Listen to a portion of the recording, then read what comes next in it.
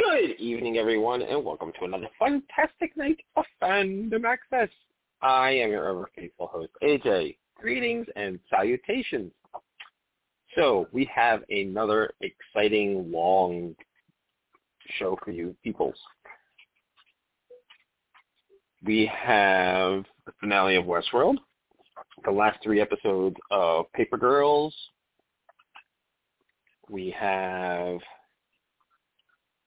2 episodes of the Sandman, 2 episodes of Locke and Key, and 2 episodes of American Horror Stories. So, oh look, I have a co-host. Hi AJ, how are you? Hello. Karen. Good. Busy night tonight. All kinds of stuff to talk about. Yes. Yep, and Jamie's here too now. Holy crap. I'm going to mute my thing. Are you okay if I rename your slur? I'm trying to figure out how to do that. 1 second. There we go. Wow. Sorry about that. I'm going to try and attempt to do all this at once. We're going to see how well it works. It's probably not gonna, but we're gonna try. Okay. You're trying to talk to us and like monitor another thing at the same time, right? Yeah. So I'm trying to do, which is why this probably is not going to work, but we're going to find out. And I'm going to, thankfully, Sammy's helping me out. But if some certain people come on the red carpet here, I'm going to have to jump off to talk, and then I will come right back. And hopefully I will have the right thing muted at the right time. We'll see how much I screw it up. Okay. All right. So should we talk about Westworld first since it was the season finale, or do you guys want to hold that off? Works for me. Do it. Okay. How did everybody like this episode? Jamie? I liked parts of it, but I did not understand the point of what the hell was going on by the end of it. Because I don't understand if it's the real world that she can control, like the real world. Like I thought at first it seemed like Hale put her back in the computer or whatever, or not the computer, but you know what I mean, the Sublime. But yet she somehow has a chance to control the real world. So I don't know. I was totally lost with that.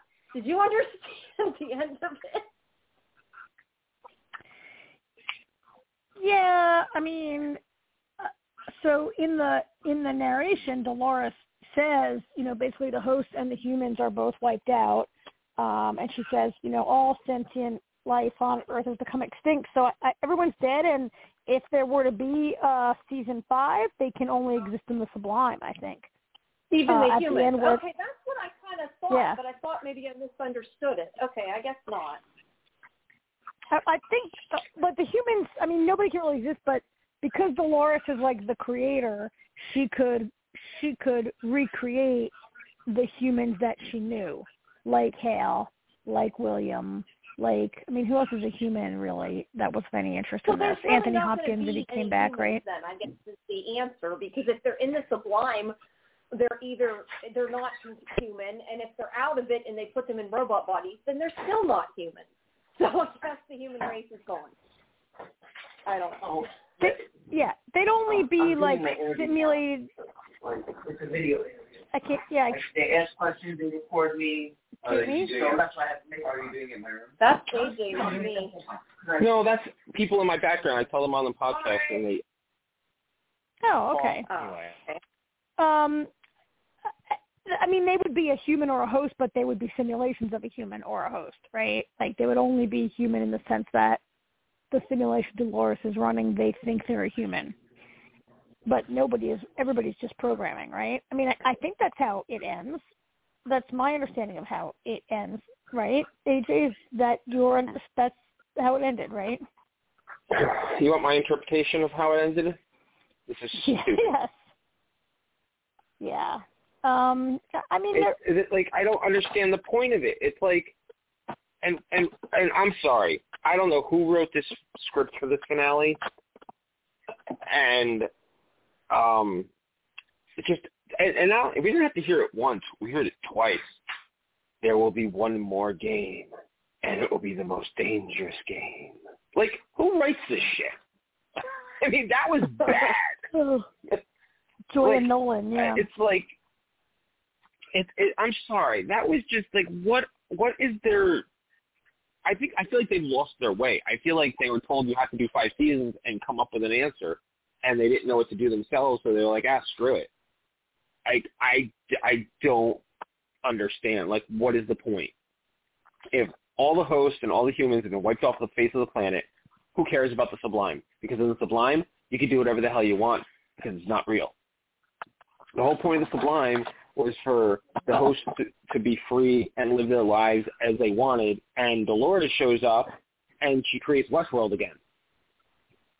And how is that being free if she's going to basically make everybody, it just doesn't make any sense. I was enjoying everything up to that point. Like, obviously I was like, what do you mean? This whole time Dolores wasn't even real. She was in the Red City, controlling everything. Her pearl was the city essentially, and everything around her was just shit. That she made up herself, so she wasn't alone. I thought that was interesting that Dolores wasn't actually a body; that she was like a manifestation or something. I don't know. It was not even that weird. It wasn't bad. It was weird. I think that they're not ready yet for season 5. As of 2 days ago, Lisa Joy said she told Deadline that she didn't know if they were going to be renewed or not. I think there's a really good shot they get canceled. We talked about this a bit. I thought I had read somewhere they already were renewed, but maybe I was wrong. They're not renewed. Yeah, they were definitely not renewed yet. And because of the merger, we talked about this last week, the merger and all the cost-cutting going on over at, the new corporation. And also, let's not forget how expensive the Game of Thrones prequel is over there at HBO, right? They don't know if they're renewed yet and what's going to happen. So I think that, there maybe was an effort made to make an episode that could be a season finale or a series finale, right? And I know a lot of people were satisfied with this, the way it works, that, look, if it never ends, if it doesn't come back, none of us really care because we're a little down on the show, but also, fine. The way it ended, I think we can all be satisfied with it as a season finale. Somewhat satisfied. But I kind of think when you write a show that has to be it has to serve as both a series and a season finale, I think it's not good at being either, really, right? It's not wholly satisfying either way. It's fine either way, but it's not really totally satisfying either way. Yeah. I think. I don't know. I think that's maybe part of the problem with it. The thing is, the Man in Black, during his little last diatribe there, he wasn't necessarily wrong. He's, when he's talking to Hale, he's like, you know what? He's like, we're no different than the people who created us at this point, He's like, what's the difference? And I'm sitting there going, you know what? He's not right. I don't agree with his plan of starting over. I feel like this whole thing defeats the purpose of everything. It's like there's nothing left but the Sublime. There's no humans. There's no host to maintain it. So eventually, it might last for, another couple, who knows, maybe 200 years. And eventually all those computer components and everything are going to deteriorate because the building's going, the dam's going to fall apart. The whole thing's going to get flooded because there's nobody maintaining anything. So even the Sublime is going to eventually go away, which means everybody's minds are going to go away. The Sublime isn't some pocket universe that's safe from everything. It's a computer simulation, for lack of a better term. And it's still in the real world, which isn't necessarily good. Yeah. So I feel like this finale made everything pointless. Would I watch season 5 if it came back? Probably, to see where the hell they went with it. But at this point, it really doesn't matter. It's imaginary. I mean, season 5 would be an entire season of everything Karen hates. Yeah. That's true. Yeah. It would be. I mean, I think that one of the things that really kind of bothers me about, AJ, when you started to talk about the Man in Black's diatribe, and his plan is really to just sort of like, I mean, he says the last man standing, but really his plan is to destroy. I guess what I'm trying to say is the relentless negativity and cynicism of these last couple episodes is really something that made me weary by the end of it. There was a, Hale when she started, Dolores / Hale when she started this, her idea, I think, was like, can the robots be more than their creator? Can something that humans created rise above humanity's flaws and be better than humans? I think was the point of it, right, of her plan. And the answer is no, they can't be, because by the end of the season, the robots are like forcing the humans to perform for them, basically for their amusement, and their amusement is to like basically hunt down humans and kill them, right? So right. Like they came full circle, but it left us with really no hope. Like these last 2 episodes were just a total slaughter of all the characters, and for what reason I can't really say how that is satisfying to me, or how I feel about, like, I feel bad about that, right? Like, they were just wiping the slate clean so everybody can be in the simulation next year, and I didn't really enjoy just in the beginning, the bloodbath was kind of entertaining. It was very video game-ish, right? And I don't know, but by the end of it, I was like, really? We're just going to kill everyone? And then, yeah. I didn't really... I think the people, some of them that are the ones that are in the outliers or whatever, they're supposed to still be alive. Just who knows for how long, I guess. First, according to Dolores, in 6 months they'll all be dead, right? Like, they're not really supposed to. That's another problem I have, but I'm going to stop talking and let you guys talk, because I've been rambling. No, it's okay. You can ramble away. More that somehow Dolores, I don't know. I thought it was very vague. I thought that it was possible that everybody was going to end up in the Sublime, or it was possible that Dolores was going to create another real world like Hale did, and that the people that were left would be able to live there, even though there wasn't that many left. And then, like, the robots would come join, whatever. To me, that's what I said. I didn't quite understand it. I thought it was very vague, and I remember thinking I need to watch this again, but I never had the time. So I didn't care enough to go back and find out. Let's put it that way. It's funny. Actually, there's only two real things that I cared about in this episode. One was Caleb and Frankie got their closure, and I was so pissed when Clementine killed Stubbs. I was like, you gotta be kidding me. Clem just killed Stubbs. I was like, what the hell is this shit? I was mad. Which is even funnier because I didn't find myself, I like Stubbs, but I didn't see myself getting it. Like, when it happened, I was kind of surprised myself how mad I got that happened. Well, I was pissed to begin with that Clementine went bad, rogue, whatever you want to call it. Like, she never was really, like, yes, she was doing what William said, but I kind of more felt like it's because she was more I guess it wasn't said that she was forced, but I felt that way. And I felt in this one she was just needlessly cruel, and I felt like that wasn't Clementine. It just didn't match to me.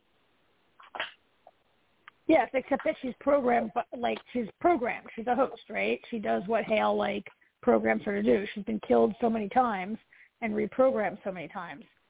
I felt disappointed also to see Stubbs. Stubbs was growing to become sort of our favorite character almost, right? I was sorry to see him get killed for really kind of no reason. I was sorry that Clem killed him. Bernard got killed. I just want to say that was kind of a given. I thought that was obvious it was coming, just the way they were setting it up. Bernard told us halfway through the season that both he and Stubbs were going to get killed. So I was sorry to see Clementine kill Stubbs, but I was sorry also to see Clementine get killed moments later. One thing that I thought might be interesting was that I thought Clementine was getting her moment to be free. She was like, Charlotte, I could help you, but I don't really want to. And Charlotte's like, go, Clementine, go for it, try to be free. And I was like, oh, maybe we're going to get a story here about a character who inherently kind of like, she got a bad rap. She got a bad deal, a raw deal for 4 seasons, right? And she was finally going to have her moment, and then, she kills Stubbs and she gets killed. Like, that was a wasted opportunity to me and disappointing. I have to say, AJ, I disagree with you. I'm glad that you feel satisfied that Caleb and Frankie got their moment. I kind of felt like, well, these 2 characters were a giant waste of time. What was the whole point of them? And Bernard had said that Frankie was going to save the world, and in the end, she's going to be dead in 6 months. I mean, Dolores says definitively at the end that all humans will be dead in 6 months. But why? She never says why. Maybe that'll be because they. I was going to say, too, I just wanted to comment. Whenever Bernard made that comment that Stubbs would be dead, I kind of almost wondered, because Stubbs was like, I'm going to die, ain't I? He was kind of non-committal. I thought that it was going to end up that, Bernard would die, and that was what he really meant, and that he didn't mean Stubbs and just said that. But I thought, well, he said to Stubbs, you never get past this point. Like, I mean, there is the issue that he did say that before, but I meant specifically I forgot that. There is the issue that Bernard can't see past his own death, right? And in the episode, Stubbs does outlive Bernard, but not for long, because the stupid show just wanted to have a bloodbath and kill every character for kind of to set up their new thing. I felt like it felt like a little bit of a writer's trick that we want to have season 5 be in the Sublime, so we've got to kill everyone. So let's set up William going totally loco and deciding to kill everyone. Speaking of William, did you notice that William drove a car and a horse to Nevada and got there before Charlotte in her space-age helicopter? Which made no sense whatsoever, right? Very true. Like, it's got to take at least 2 days to drive a truck from New York to Nevada, right? Even if you're a robot and you never stop. And it got there before her, which was like the kind of mistake I don't expect to see in the show. The show usually doesn't make those kind of errors. Did you notice? A little bit of a mess. Did you notice? I mean, it wasn't horrible, but it wasn't good. It wasn't great. It was horrible. It wasn't not good. It wasn't great. It was horrible. Yeah, it was kind of Some people loved it. There are people who loved it. I wanted to like it more than I liked it. Let's put it that way. Yeah, Jamie. Did you guys notice our 2 cameos? We got Jonathan Tucker and Stephen Ogg. Yep, that was awesome. I noticed that. Yeah, that was. That was kind of fun. So I also kind of really lost enthusiasm for Dolores' reawakening. And, we learned that every single scene with Dolores in it was basically happening, Christina was basically happening inside her Pearl. It didn't happen at all. It was something that she created inside her own Pearl to entertain herself, to work out her issues, right? So none of that was real, even Teddy was. So my theory a couple weeks ago that Teddy was a program sent in there to help her was wrong. But, I mean, Dolores created him. It was wrong, but it was right. Yeah, Dolores, it was wrong, but it was right because Dolores made him to kind of wake her up. Yeah, and she might be in there. She did say that she thinks he's there and she can... Well, he's in the Sublime. He's been in the Sublime. Right, he is in the Sublime. She goes in the Sublime. Yeah. I don't. The only thing I could see, if season 5 happens, all I could possibly see, since they never explain why they'll be dead in 6 months, is and there's really no here's the other thing. So the entire planet, okay, not just America, the entire frigging planet is devoid of humans, and all that was left was in Hale's little city. And now that all those people are dead and all the hosts, the planet is vacant except for the couple of outliers who we don't even know how many or who they are, because the only 2 we know about are Frankie and C. Well, So, and they can't even repopulate, and they can't repopulate the world because they're both women. So there's got to be a man out there somewhere so they can repopulate the world.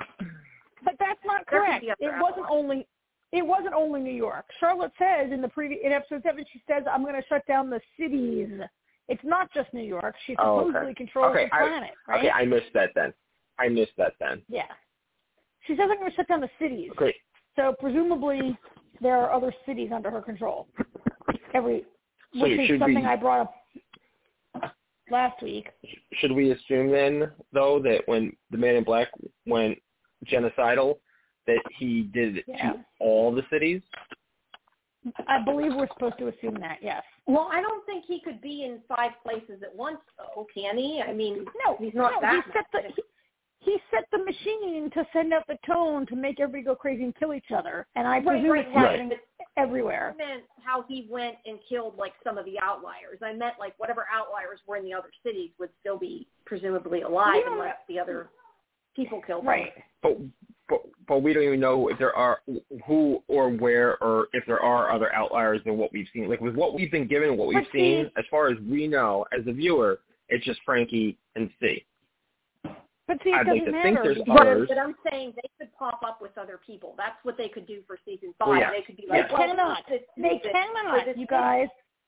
They cannot. Dolores says in the voiceover, all sentient life on this planet is gone. The humans will be dead in 6 months. Like, they're setting it up. Like, I don't think unless that it's the we next can. 6 months. Like, that could be. be. No, I don't think we can say that Dolores is saying I can see them doing that.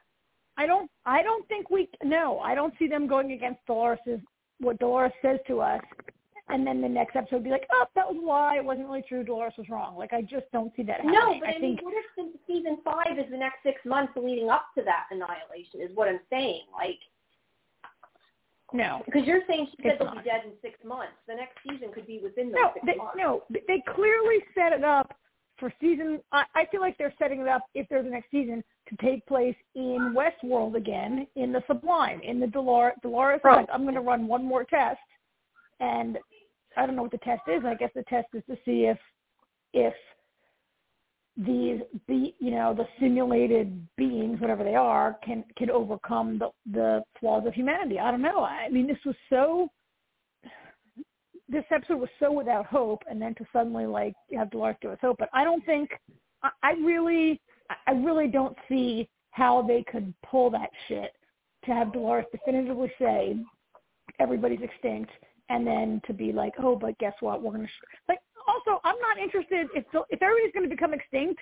I'm not really interested in watching the last 6 months towards the extinction of humanity and hosts, right? Like, what kind of show? That's my point, though. That's exactly my point. Right? Like, how can we be more nihilistic than we were already? We can't. But let's show 6 months of everybody dying. Like, it's going to take place in the Sublime if it happens. It's going to get canceled. Okay, so let me ask you this question, though, Karen. To be renewed. Mm-hmm. Karen, let me ask you this question, though. Mm-hmm. You don't think that the writer's going to go against Dolores because she's the quote-unquote star of everything. So Dolores says that everybody's going to, humans are going to be dead in 6 months. But Bernard said that Frankie was going to save the world. So she kind of did. Which one do you go with? Two things here. I don't think the writer, it's not about going against Dolores. It's about going against what the writers themselves have written and told us. It's not because Dolores said it. I guess it's because any character said it and gave us a definitive answer that everybody's dead, is why I feel like they can't go against it. You could argue that Frankie saved the world because if Bernard realizes that he can't save the world, only the Sublime, he kind of intimates a couple episodes ago, like, the only way to save these creatures, to save life, is for it to happen in the Sublime.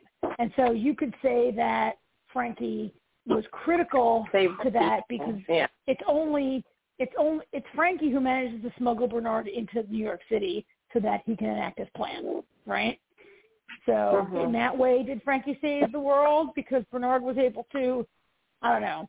I got a big problem also that Bernard's plan seems to be relying on Hale to do the right thing at the last moment. Yeah. When all else is lost, let's count on Hale to be like, okay, you know what? I'll let Dolores live and try to do this. Yeah. Well, seems but like a she's big still Dolores in there somewhere. I'm not saying that's a good reason. I'm just saying. That bothers let's put it this way. For me, if you're right, Karen, and everything's going to be about the Sublime, and that's going to be, because Dolores makes that comment about that humans will live as long as she's alive because they're in her mind, which is retarded. But if that's the way it's going to go, then there's no reason to watch season 5 because who cares? It's pointless because it's all made up. It doesn't actually exist. The only way season 5 could have any type of actual merit would be if Dolores' line is not literal, and that they, it was something the writers did to mess with us, and that humanity can possibly survive. Otherwise, the entire it's. I don't know if I'd bother actually if that's the plan. I am. I mean, unless you kind of feel like there's. I agree with you, right? If it's all happening in the Sublime and they're not physical beings. What does that mean? I mean, I guess you could say the writers are trying to explore something about there was talk of evolving in these last couple episodes, and that the hosts had evolved, that William had evolved, that whoever had evolved have life evolved beyond needing a body. Okay, I gotta go, guys. I'll be right back. All right. And if they exist in the Sublime, is that still life? There was a big argument were the hosts a species? And they're self-aware and they became a species, right? But are they still a species if they exist only in the Sublime? I mean, to your point, this. How long can that server farm keep them running anyway, right? Right. I mean, it's going to run out of electricity eventually. Exactly, because there's nobody to sustain it. I did see a hilarious post on somebody. It was a commenter on Vulture. And the person said, what happens when the level of Lake Mead drops so low that the turbines no longer turn and generate electricity? But that could never happen, there you right? Go. Which is, meanwhile, that lake is dropping. Yeah. Look, I share your frustration. I was just being a devil's advocate. I agree with you. I don't necessarily want to watch this whole season. I don't want to watch this season in the Sublime, right? I can't believe I'm going to say this, but sorry, go ahead, finish your thought. Well, we've expressed frustration for a couple seasons now with this show that killing off characters doesn't mean anything if they can be recreated into a robot immediately the next week, and now they can all be slaughtered in this episode and be in the Sublime next week because even though they didn't transcend any of them, Dolores made that comment that you just said, they exist as long as someone remembers them. So Dolores can just Dolores can recreate Stubbs if she wants to, because she knew him. She could recreate Bernard, right? She could make a Maeve. We don't believe those characters are all out of it. They're all going to be in the Sublime. So what was the point of killing them? I never thought I'd say this. Yeah. But Westworld has securely put itself, and actually, ironically, kind of done the opposite, but it's on the same threshold as 100. Yeah. Something that was really great killed itself by staying around too long. And whereas the 100 kept nailing their finales to keep me coming back, Westworld, the finale was the worst. As slow as the season started and as annoying as the first 2 episodes were, I think the finale was the worst episode of the season. I thought the first episode was pretty bad, but I don't know if there are people who loved it. Probably online there are people saying they loved it, right? I'm sure there are. I agree with you that I did not like this episode, and that it just seemed to be an excuse to kill everyone. Would it have been better to end with last week's episode where the Man in Black says, I'm setting this up. If every man for himself, kill or be killed, and you see him walking across, like, you know, out of the office across that water and towards, like, the smoking city or whatever, was that a better ending? So even if it's going to be the series finale, was that a better ending? Yeah, absolutely. I thought last week's episode, actually, I loved last week's episode up until the last 30 seconds when Teddy tells Dolores that she's not real. Oh, yeah. Yeah. Everything up to that would have been a great finale. That would have been really good. Especially after everybody getting shot and everything, that's why, going into this episode, I'm like, okay, where are we going with this? How does this happen? I agree. Last week was better. I'm like sort of listening to you guys while I'm waiting. And not for nothing, and they've kind of broken their own rules. Because once your pearl is gone, your pearl is gone. Yet, here's Hale again this week with a brand new shiny pearl. Yeah, she got shot in the head, but I guess it missed her pearl, right? Which means we saw multiple people get shot in the head. Well, and yet you can't live without your pearl, right? Your pearl is the one thing that has to be. Although there were multiple Dolores duplicate pearls, right? There were like 5 Dolores pearls at some point, right? Weren't there multiple Dolores pearls? Yeah. But to see her and Maeve take exactly the same headshot and then for her to live. Also, I don't know how you can, like, once she took her, at the end when Hale takes her pearl out of her head. Yes. How does she then keep squeeze functioning? It, right? How does she keep functioning? Uh-huh. Once the pearl's out of her head, I wondered that. She should be done. Yeah, I wondered that myself. Yeah. Yeah, I thought about that. As soon as she took it out, it should have stopped. Right. Yeah. It should have stopped right then. Like, I actually forgot. Yeah, I actually forgot about that gripe until you said something. Yeah, she shouldn't have been able to squeeze her own pearl. Anyway. All right. Do we have anything else to hate on this before we move on? No, I would just close by saying I think we all three agree that if it doesn't come back, we're fine. This is a satisfying enough, and like there's not a cliffhanger for me that I need to see. I'm okay with it not coming back. I think it won't come back. I think Game of Thrones with all those dragons is going to be too expensive for them to bring back a show that's not a slam dunk. I'm serious. No, you're probably right. Especially since, yeah.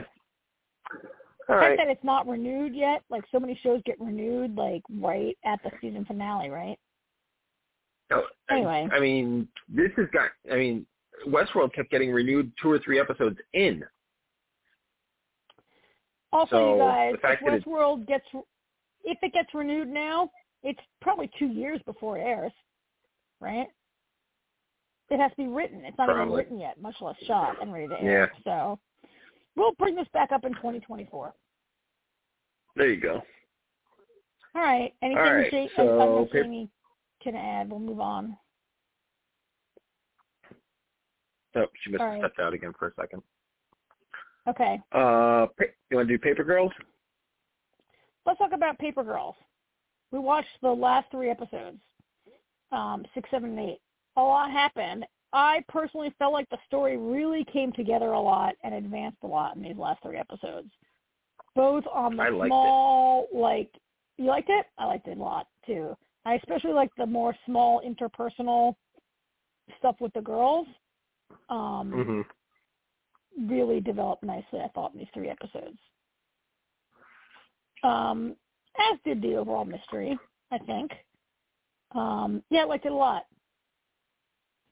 Thoughts? Got any thoughts you want to lay on me? So, first of all, did we already? Oh, we already had that conversation. I was in the previous episode, I was going to say.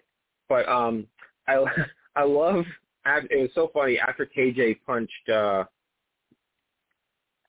Mac, and then later on her nose started bleeding. And I'm saying to myself, I just said to Artie, I was like, I was like, ironically, they should have kept those tampons. She could have used that to stop the bleeding, and then 2 seconds later, Aaron shows the tampon up her nose. I was like, yes. Yeah. You called it. That was a good scene. There was a lot of things I liked about episode 6. I thought it was great when Mac told KJ that she's actually going to die, that she's actually already dead because they're in 99. Yeah. I'd say Tiff is, Tiff is always the smartest person in the room, and 12-year-old Tiff drives me nuts. Like, on one hand, it's like I kind of love to see that fire in her and everything, and I love the fact she's calling her older self out and everything, but at the same time, when you're 12, you're not as smart as you think you are. So it's like, it's like you kind of respect it and it annoys you at the same time. But as soon as she said something about the starting the startup, I was like, oh, I see where this is going. I was like, Tiff's, even before they revealed it, I was like, Tiff's going to invent fucking time travel. I can see it. Yeah. Yeah, for better or for worse, as it appears in the end. I really liked the way they played Tiff. So, in the first couple of episodes, we see how Erin is hugely disappointed with her life in the future. But by the end of it, before Erin dies, we really come to understand her, and Erin, later really regrets some of the things she said.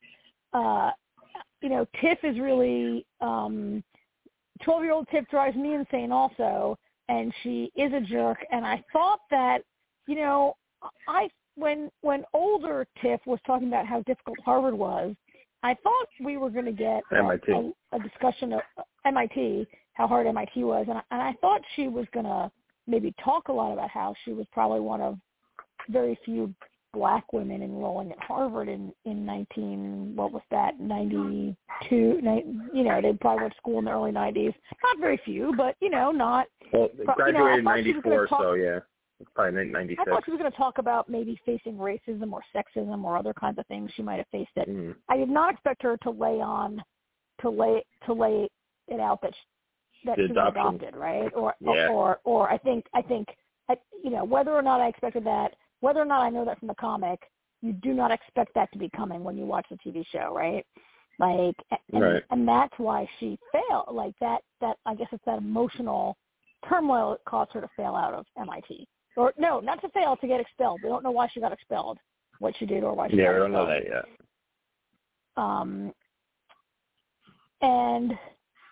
And young, I don't know, the way, I don't know, I like that. I also, it's funny that, we see young KJ, she doesn't talk to her older self, she talks to the girlfriend. It was interesting also. Right.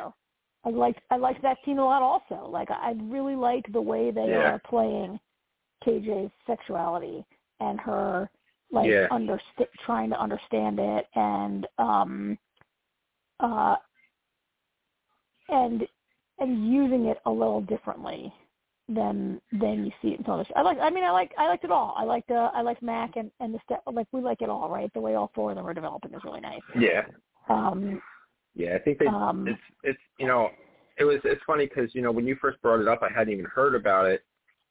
And then, I watched the first couple episodes, and I was like, I really like it, and I really enjoyed it. I really hope it gets renewed, especially the way that it ended up. But, something on that. Do we remember, they never really focused on Larry Sterl much in 2019, but do we remember if there was a page ripped out of it? Because when he writes down the code or whatever, and he rips out the page, and I'm thinking, does that work? Because we got a couple. As much as I enjoyed it, I still like. Oh, and at the end of episode 6, do you know the Chili Pepper song? You know what the name of that song is, right? Parallel Universe. Yep, Parallel Universe. Yep. Yeah. And I was like, oh, come on. I was like, they're telegraphing it now.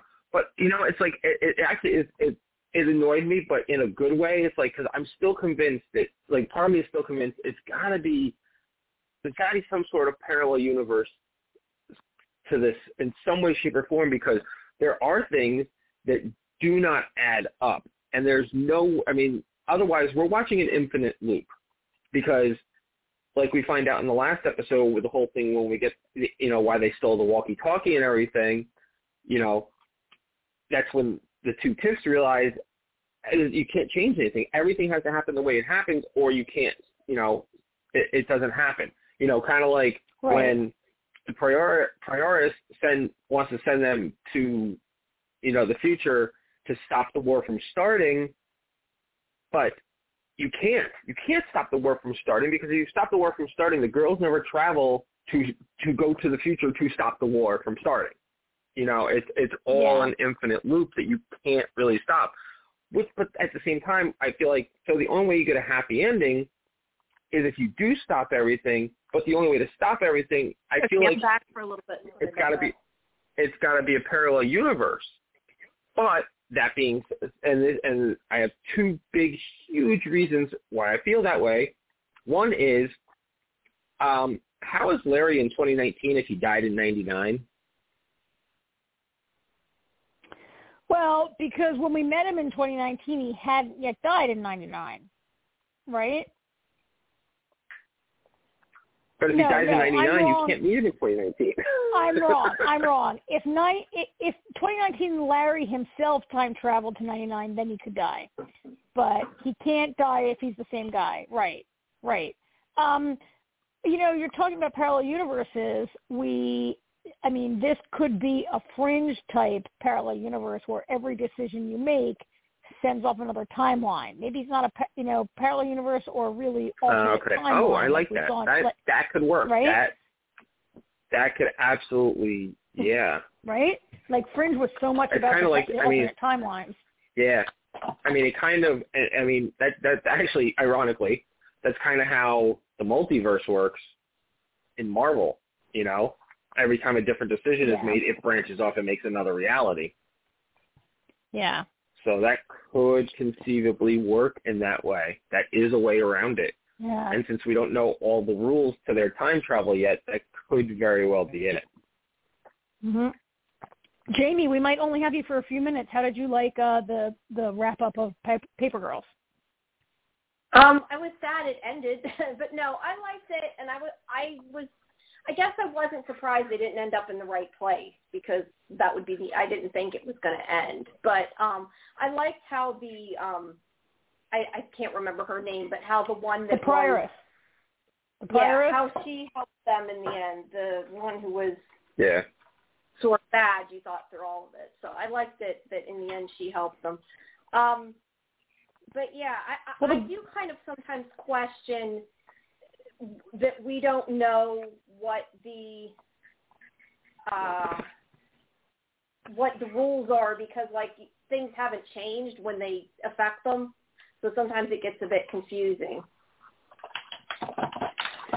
I mean, they haven't changed as far as the girls can tell, or that we can tell. However, in that final scene where the girls get out of the ship and they're looking around and they're like, holy shit, we don't really know what it is that they're like so stunned by, right?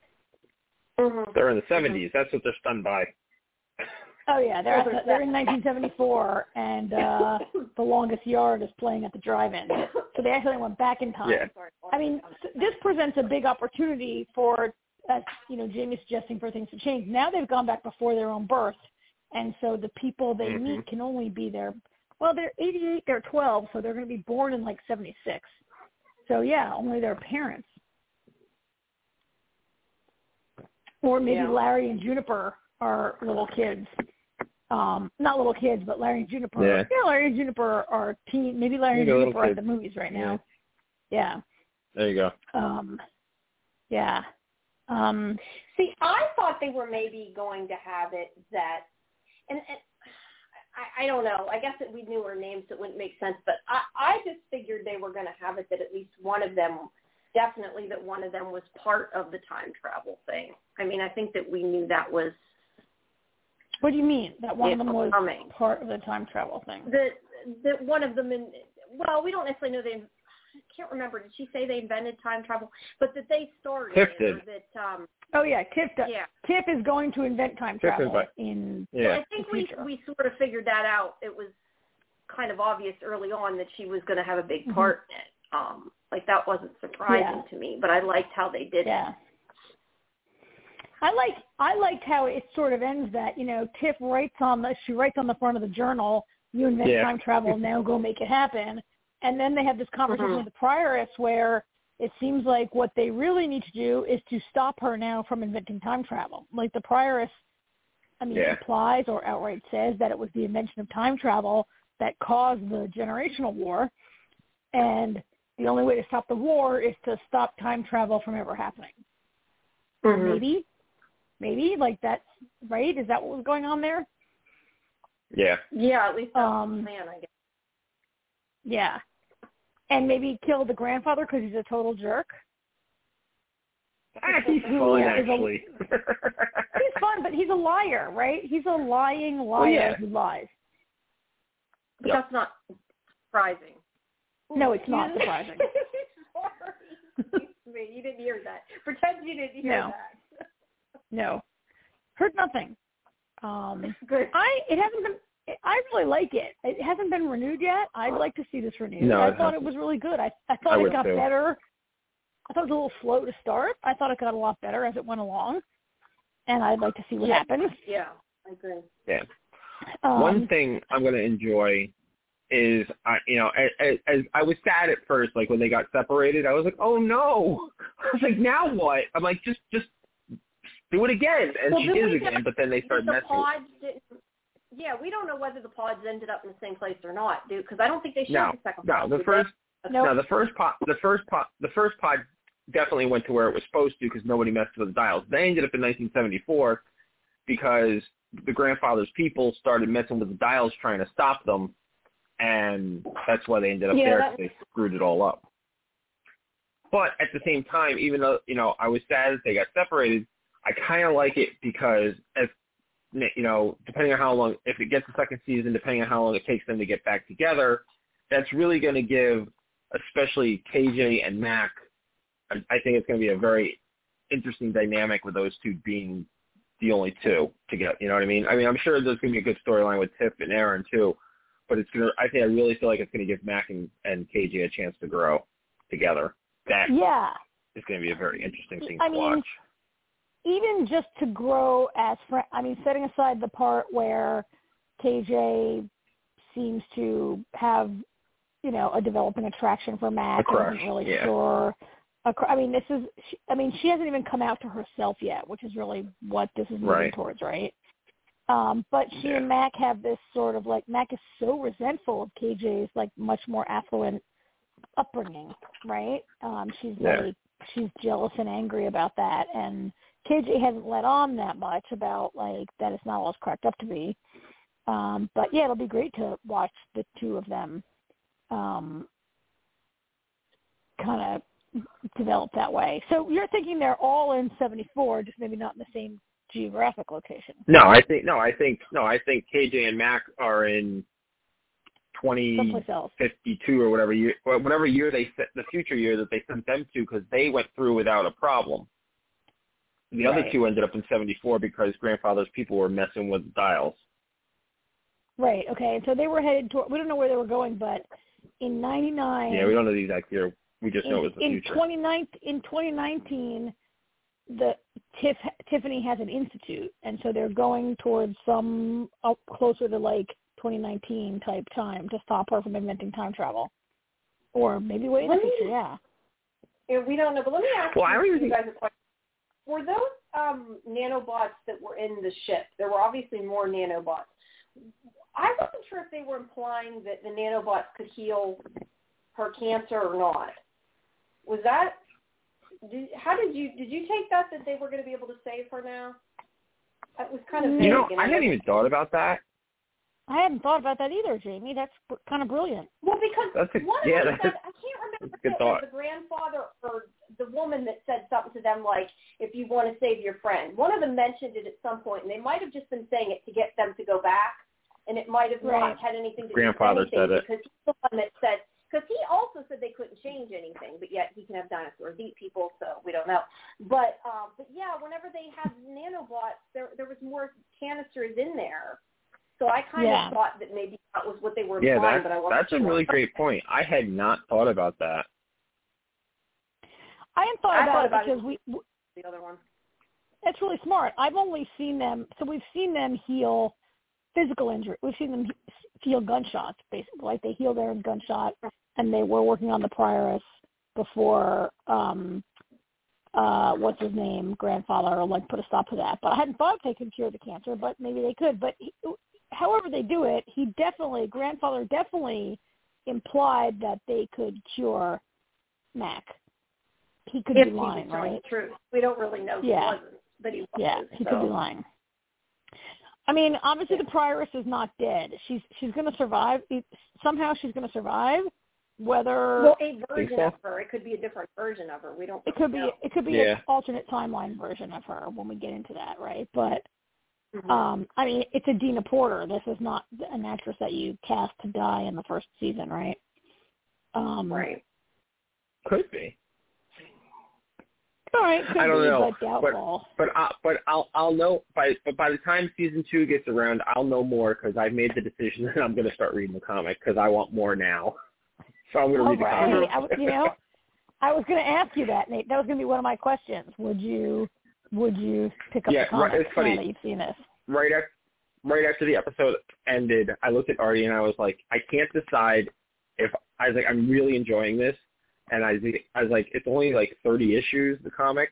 So I'm like, I can't decide if I want to read the comic or I don't want to like, because of all my, the fun thing I've been having with this is because, all time travel shows are kind of fun when you're trying to figure out the rules and everything, and I've had a lot of fun trying to decide, what the rules are and if it's possible there's an alternate reality to it and whatnot and everything. So I'm like, am I going to lose some of that enthusiasm if I read the comic? Right.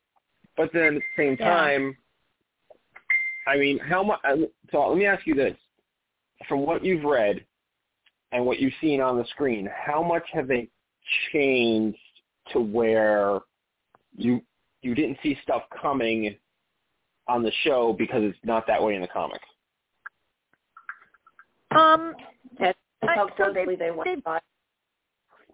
So they've changed stuff that actually I felt like they held the reveal. I felt like they developed the characters in the first few episodes a little longer and held off not like the time travel-y Heck and Naldo and the grandfather. Like I was expecting them to be introduced earlier, and they held it back a little bit.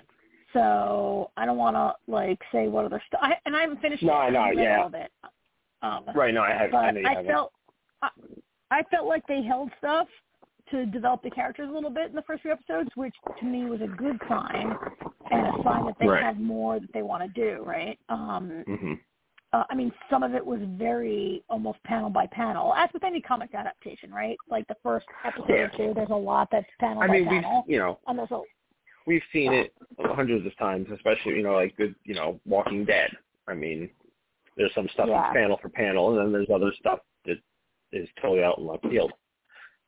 Speaking of The Walking Dead, to segue real quick, did you guys read the link I sent about Sarah Wayne Callies on the podcast? I read it. Yep.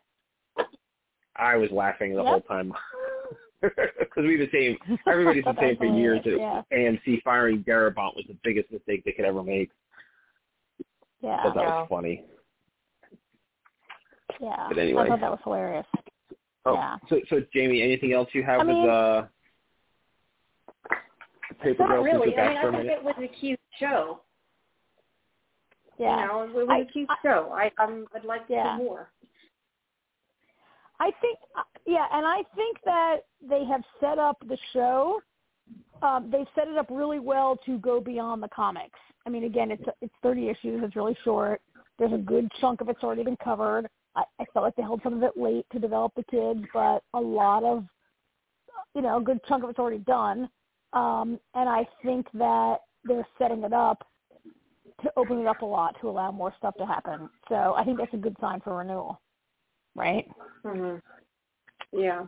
Yeah. No, but I thought they were going to renew the the Wild, and they didn't. So.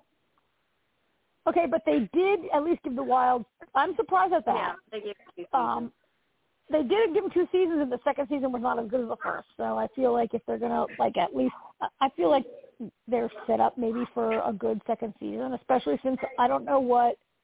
So in terms of big expensive shows, there's the Wheel of Time on Amazon, right? I don't know with the Expanse being over, they might have some of.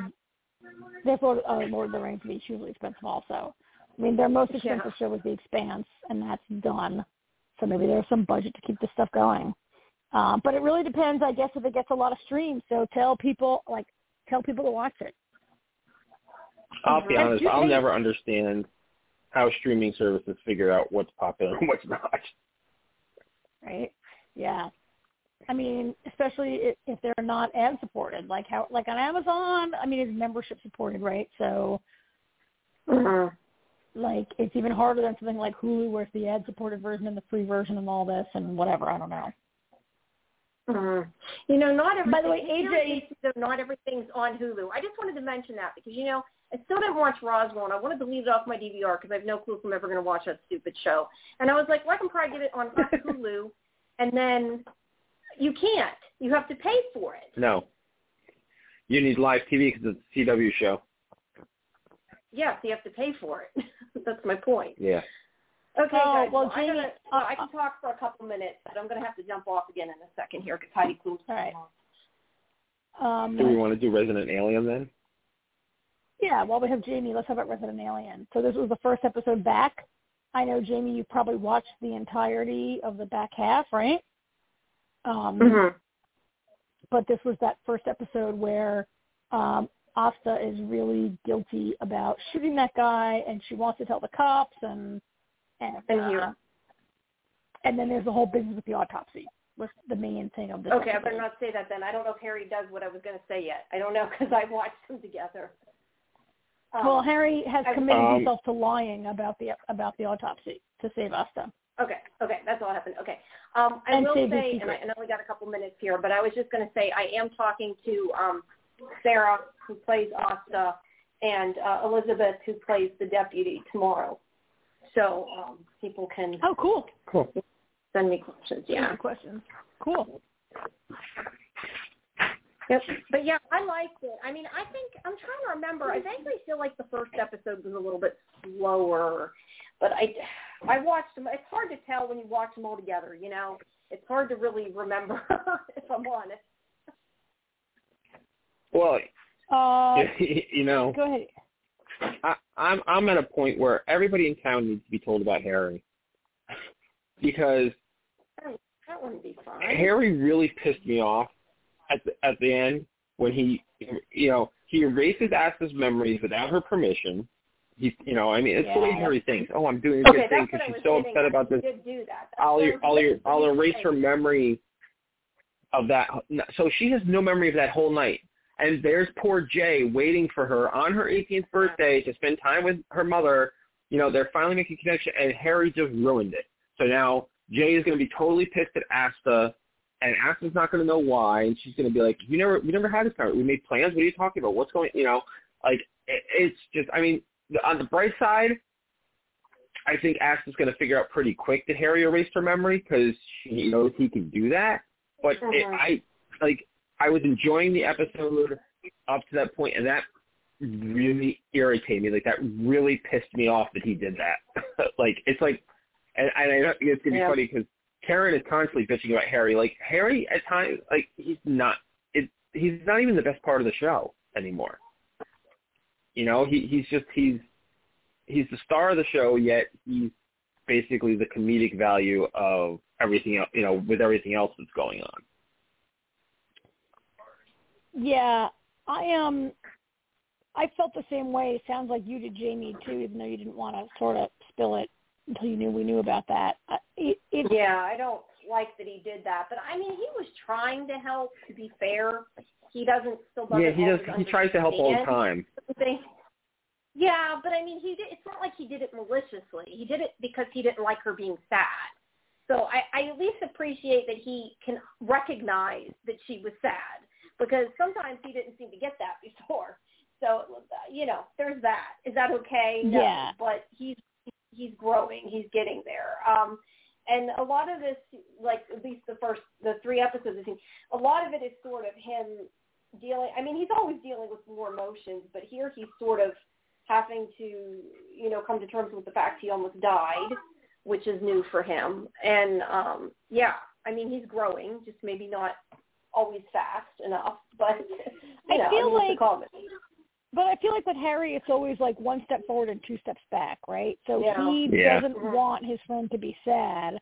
I'm not sure how much of that is because Harry genuinely doesn't want her to be sad, or because Harry wants her to stop feeling sad because of Harry wants Asa to stop being sad, or not. She's not sad, but she's very conflicted and guilty, right?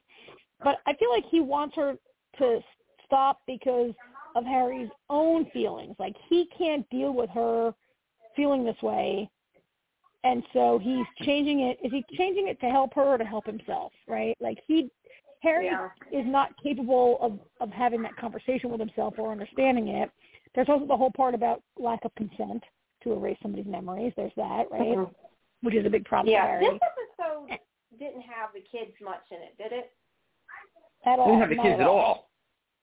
Okay. Well, again, I watched them together. I don't remember which is which. But that was, I think, why the other ones were probably funnier, too, because obviously they are coming back. It's not like they're not in it. There is a lot of funny stuff coming.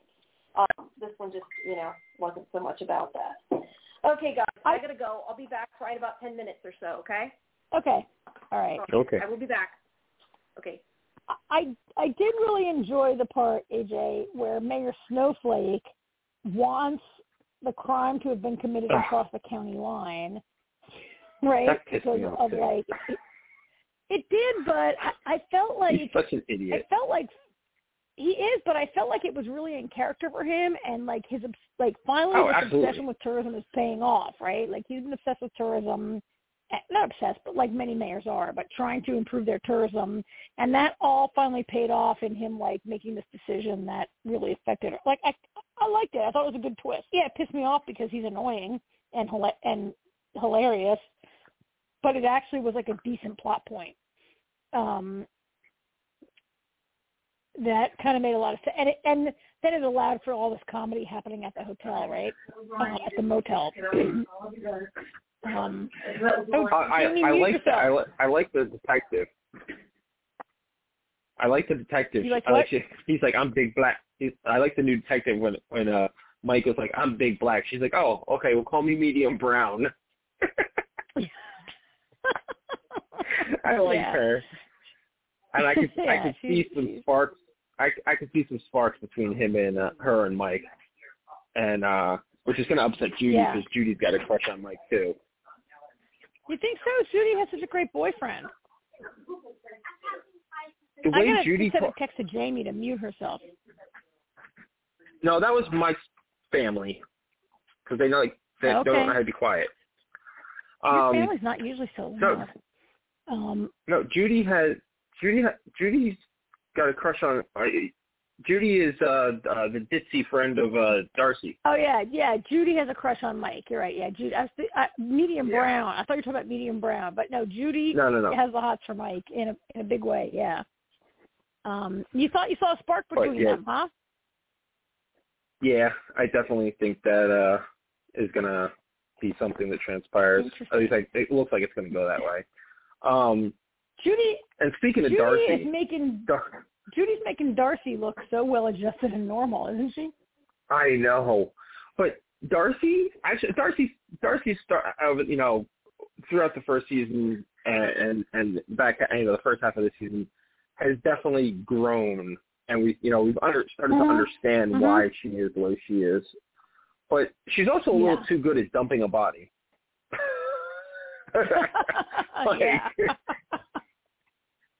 Yeah, and I love how I really enjoyed when she's giving all those instructions and planning the dumping the body, and Harry says Law and Order, and she's like, I think you say NCIS or CSI? But CSI. CSI. She watches the other show. I mean, she's one of the best characters. We love her. Yeah. The weak point in the show to me right now is the stupid alien baby. Like, we saw the alien baby a little bit. I forgot about the alien baby. Yeah. And the alien baby is kind of low stakes. And now, here's my question. I couldn't get a good look at the wallet. Was that the guy who asked the shots wallet, or was it one of the guys from the boat? I think it's the guy that asked the shot. I think it's Sam, what's his name? See, that's what I was thinking. I think it's the guy that asked the Sam was the doctor. See, that's what I was thinking, because then they'd be like, well, why is this guy's wallet over here covered in slime when he was killed here, you know? And also, Harry's going to get Asta arrested. I mean, it didn't pan out the way I thought it was going to, but I still think it's going to backfire, finding the shell casing and using the shell casing to say, oh, look, it was shot from over there in the trees, which is our territory, so I get the body back. Like, I feel like ultimately that's going to backfire. Like, somehow that piece of evidence is going to get fingerprinted, and Asta's fingerprints are going to be all over it. Yeah. And I think that they really, everybody always underestimates Deputy Liv. And so Deputy Small Brown, whatever her name is from the next town, she's really good in no nonsense, but I feel like Liz is really, she has some good instincts. She figures stuff out, and she's a riskier. Liv's another one that needs to be told the truth. Oh, yeah. Well, she's figuring it out, right? Like, so they've had their memories wiped, the two of them. But she's figured that out. Mike. But hers is they already figured it out, and she called the alien hunter, who is Terry O'Quinn, right? Yep. We're going to see him again at some point, and I'm guessing. She's going to start putting all of it together, I think.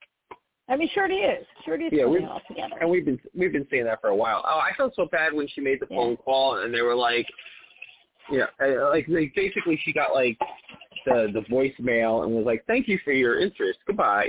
Like totally just disregarded. So she's kind of still on her own. Yeah, she's still on her own. Yeah, she's gonna, I think, put him in his place when he shows up. Eventually, she'll have already figured it out. I think, and so I agree with you. Liv has to be told. She probably won't be. Liv will probably figure it out, and then she's gonna have all this sort of like conflict because of what we know from her childhood, and Harry being a friend, I guess. I think the show would be even more interesting if the main cast all knew. Darcy would be totally down with it. I think Mike, I would be the one. Mike and the mayor would be the ones that wouldn't know what to do with it. I think Mike would be like, okay, and just kind of leave it at that, and kind of like always be watching them type of thing. The mayor flips out, and his wife Kate has to talk him down. Liv again, like you said, Liv would be conflicted.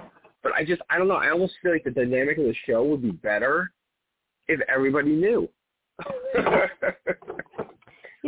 mean, that might be coming, right? That happens on all shows. I kind of hope so, because be read in, right? Because this is the first episode that I thought about you, because like this is the first episode, that ended with Harry. This is the first time I was like, oh my God, Karen's right. He is the worst. He really is the worst part of the show. Is he the worst? Harry's the worst. He is. Harry's like, so a lot of times bad. I understand, certain things, and it works and everything, but this was just, I did not like that at all. Like, I just see, you see Jay sitting on the steps all sad, and I'm like, that dumb son of a bitch. I'm like, oh my God. And why would, and not for nothing. And he's so clueless. Like, why can't he do the autopsy on his own? Why does he need Asta in there knowing that this whole thing bothers her in the first place? Because he's wholly selfish and self-centered. He did not do that. Well, yeah, exactly. He did not erase Asta's memories for Asta. No, it was all for himself. And it's not just, yes, I felt like you did. I felt so bad for Jay sitting there and being stood up by her mother, but I'm going to feel really bad for Asta when she realizes she missed this, right? Oh, yeah. as Well, yeah, a of memory course. of it. As you said, she's going to figure it out pretty quick. Sorry, I'm back. But that's going to be devastating for her, that she finally was making progress with her daughter, and now JJ is so mad at her. And that whole storyline is going to annoy the shit out of me. It's really going to piss me off. Harry is the worst, and he hasn't really grown a lot. He's grown some, and as Jamie said, he's growing. And I think one of you guys said he's growing, not quickly enough, but he's growing. Yeah. But he needs to, Jamie can't say, but he might grow pretty fast. You know what it is? We look at him as an adult, and he's actually, like, maturity-wise, he's younger than the kids. Oh, he's a baby. Yeah. He's like a 3-year-old, right? Yeah. Maturity-wise, yeah. Yeah, and that's why he's so selfish and doesn't know how to deal with it, the emotions. I think that's part of the problem. We can't look at it in that, while I just said that, I still don't see that because, you've got an adult standing there. He's in a grown man's body, but he's like a 5-year-old in a grown man's body. Yeah. And remember, now he has a kid too. Well, it's not his kid, but I mean a kid. So I guess we'll have to wait and see what age the kid acts. Oh, because real Harry had a daughter who came to visit last season. No, yeah. no, I didn't mean that. Yeah. I meant the little alien. You talk about the alien. Oh, you mean the alien baby? Oh, you mean the alien babies out there? Yeah, Goliath's baby is out there. Not for nothing. Yeah. I thought he interacted really well with Harry's daughter. I actually enjoyed that. Yeah. I actually thought that made him. I thought that actually made him a little better. But no, the alien baby. And the funny thing is, he only cares about the alien baby so it can latch back onto his face so he can get the rest of the message. Right. True. Right. I mean, he doesn't really. Very true. Yeah. I mean, Jamie, we were saying when you were away that, like, to me, the alien baby is kind of the least interesting part of the story right now. Like, I should probably care about, like, aliens coming to annihilate us, but the alien baby was only in the last moments of the episode, right? Yeah. Well, and I don't think far it's less interesting. To say you'll see it again. So. Yeah, fair enough, we will, but it's far less interesting right now than all this going on with Asta and Harry. Yeah. Yeah. Well, sometimes obviously the human storylines are what you want to be good, though, to some extent. I mean, you want the comedy, but you need the character development. So that's not. Of course. Yeah. Yeah. So, all right. Well, we could probably wrap that up, maybe, right? Yep. Yeah. So, all right. What's next? Sandman or Locke and Key? Jamie, your call. Let's do Locke and Key first. I should be here. I highly doubt that Simon and Sophia are going to grace us with their presence. I could be wrong. I'd be happy to be wrong, but I don't think so. So I'll probably be here. Okay. If they do show up, I do need to go. So sorry about that. I apologize. I just haven't seen everything that I can. But yeah, we're doing what, the first two? I have no clue which is what episode. You're gonna have to. I'm sorry. I know I suck with that, but the wedding. It's okay. Episode 2 is the wedding. It's the wedding. Was the wedding? So okay. Yeah. So then they already found the time shift. Time travel key. I do remember that episode. Yeah. Yeah, cool. Episode 1 really is the snow globe. Episode 2 is the wedding and the time shift key. Remind me, this is what I need to know. Remind me what happened, how far the story with the time shift key went. Because that will tell me what happened. Bodhi goes back in time. Okay, sorry. Go ahead. AJ, go ahead. You go. Explain it, AJ. I was just going to say, he goes back in time, talks to Duncan, and then the timer goes off just as his dad is about to walk through the door. And then present Duncan takes the key away from him.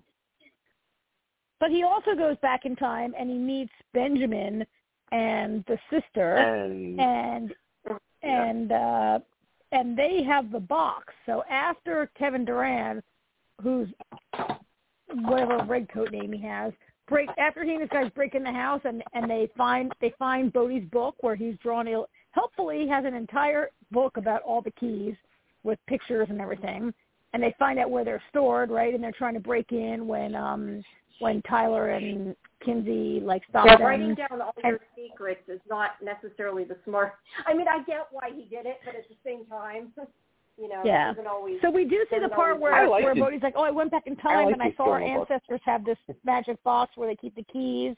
So where it leaves off is they have to find the key to the box where they want to store the box.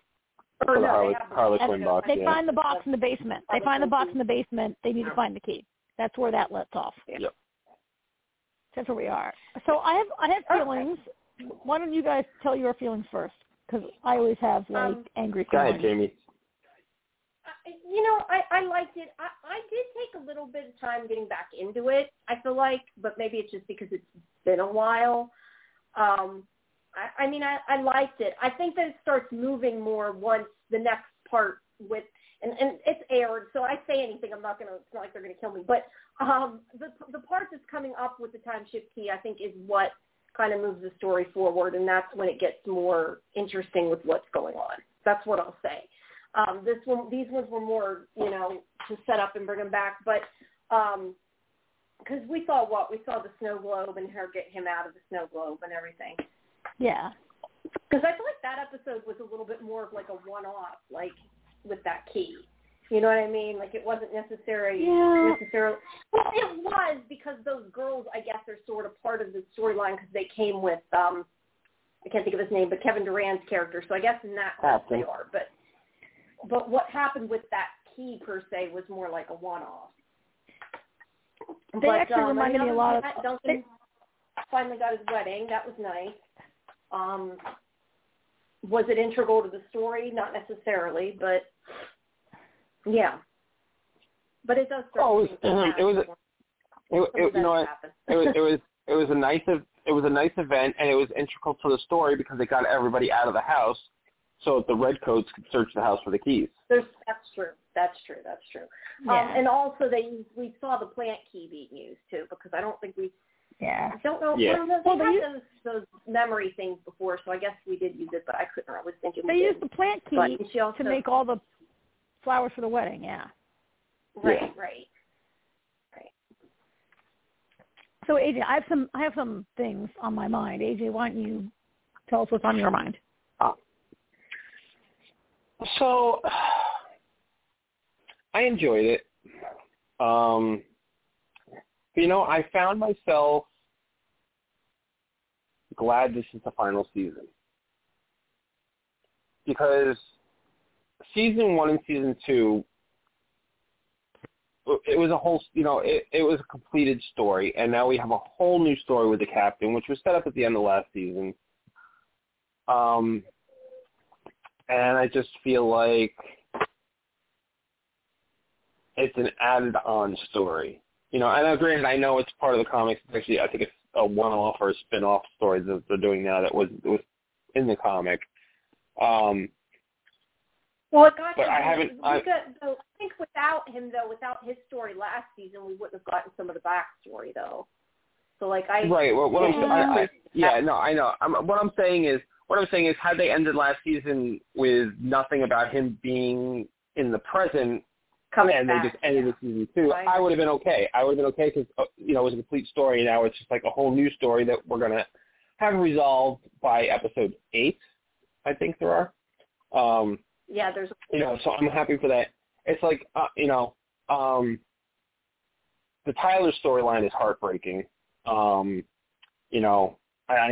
get why he went away. I get why he doesn't want to remember and everything. And I completely forgot that the mother, when she drank, was able to see the magic. I completely forgot about that until it happened with Tyler in this episode. So I thought that was kind of interesting. And then, I was so bad when he was when he had the flashes of what's her face? Jackie. I forget her name now. Jackie. Jackie. So I think, the Tyler storyline I think is going to be very interesting. But maybe like Jamie said, I just having trouble getting back into it. And is it just me? But I feel like the mom is obsessed with the keys. Like, she was so obsessed with that snow globe. She's like, it's got to be magic. I guarantee it. There's something. I know it. It's got to be magic. and then they go and find the key, and she's like, I was right. Like, I don't know. She just seems very, very, and it could just be the way they're playing it or whatever, or it's fresh. Yeah, exactly. I should say, or it's fresh and new to her. So she, she didn't experience it as a teenager. I feel like if so I found magic keys, I would be kind of excited too. So I'll give her that. Yeah, all right. Yeah, you know what? You're probably. The kids are kind of like, they're used to it. Fair. I don't know. So, Karen, what were your issues? Because, I can tell Karen has issues. So go ahead. I always have issues. So same thing with the mother about the keys. On the one hand, it's new to her. On the other hand, after what they've been through, shouldn't she be a little scared and wary? And isn't it her job as the parent to, oh my God, Alyssa, shut up, Alyssa. Isn't it her job to safeguard her kids? I felt like in both episodes, I wanted to smack the mother and especially Bodhi, who should know better than to be, like, here's a key. Let's stick it in the keyhole and see what it does. Like, what the hell? Like, have you learned nothing from the last 2 seasons that when you find a key, they can be unpredictable? Like, when Bodhi, was, sticking that key in the clock, and I was like, oh, it's obviously time travel, right? And the wedding is starting in 10 minutes, and I was oh, my God, everyone. I agree. Quiet. I was thinking the same thing. Bodhi, and I thought the mother was equally irresponsible. Now, I did think the mother was pretty great when she found that, I forget what the mirror key is called, but when she was able to imprison the 2 witches in the mirror key. And then I was like, okay, Nina's learned a lot about the keys and she's figuring stuff out, but I just felt like both Nina and the mother, I was like, Nina and Bodhi, I was like, really? You find a key, so let's just stick it in the snow globe, let's just stick it in this clock, right? I don't know. It seemed like they should know better. And Bodhi was like, let's call my sister first before we do this. He was the only one that had brains in that sense. She was like, no, we don't need to wait for her. Yeah, and it's going to go bad. I mean, my bigger agree. issue. Go ahead. You agree? I was just going to say, I agree about when he stuck it in the clock. I was like, let's not play with this until we get other people around because, it's not a good idea. Yeah. Hello. And of course they wouldn't today. Mm-hmm.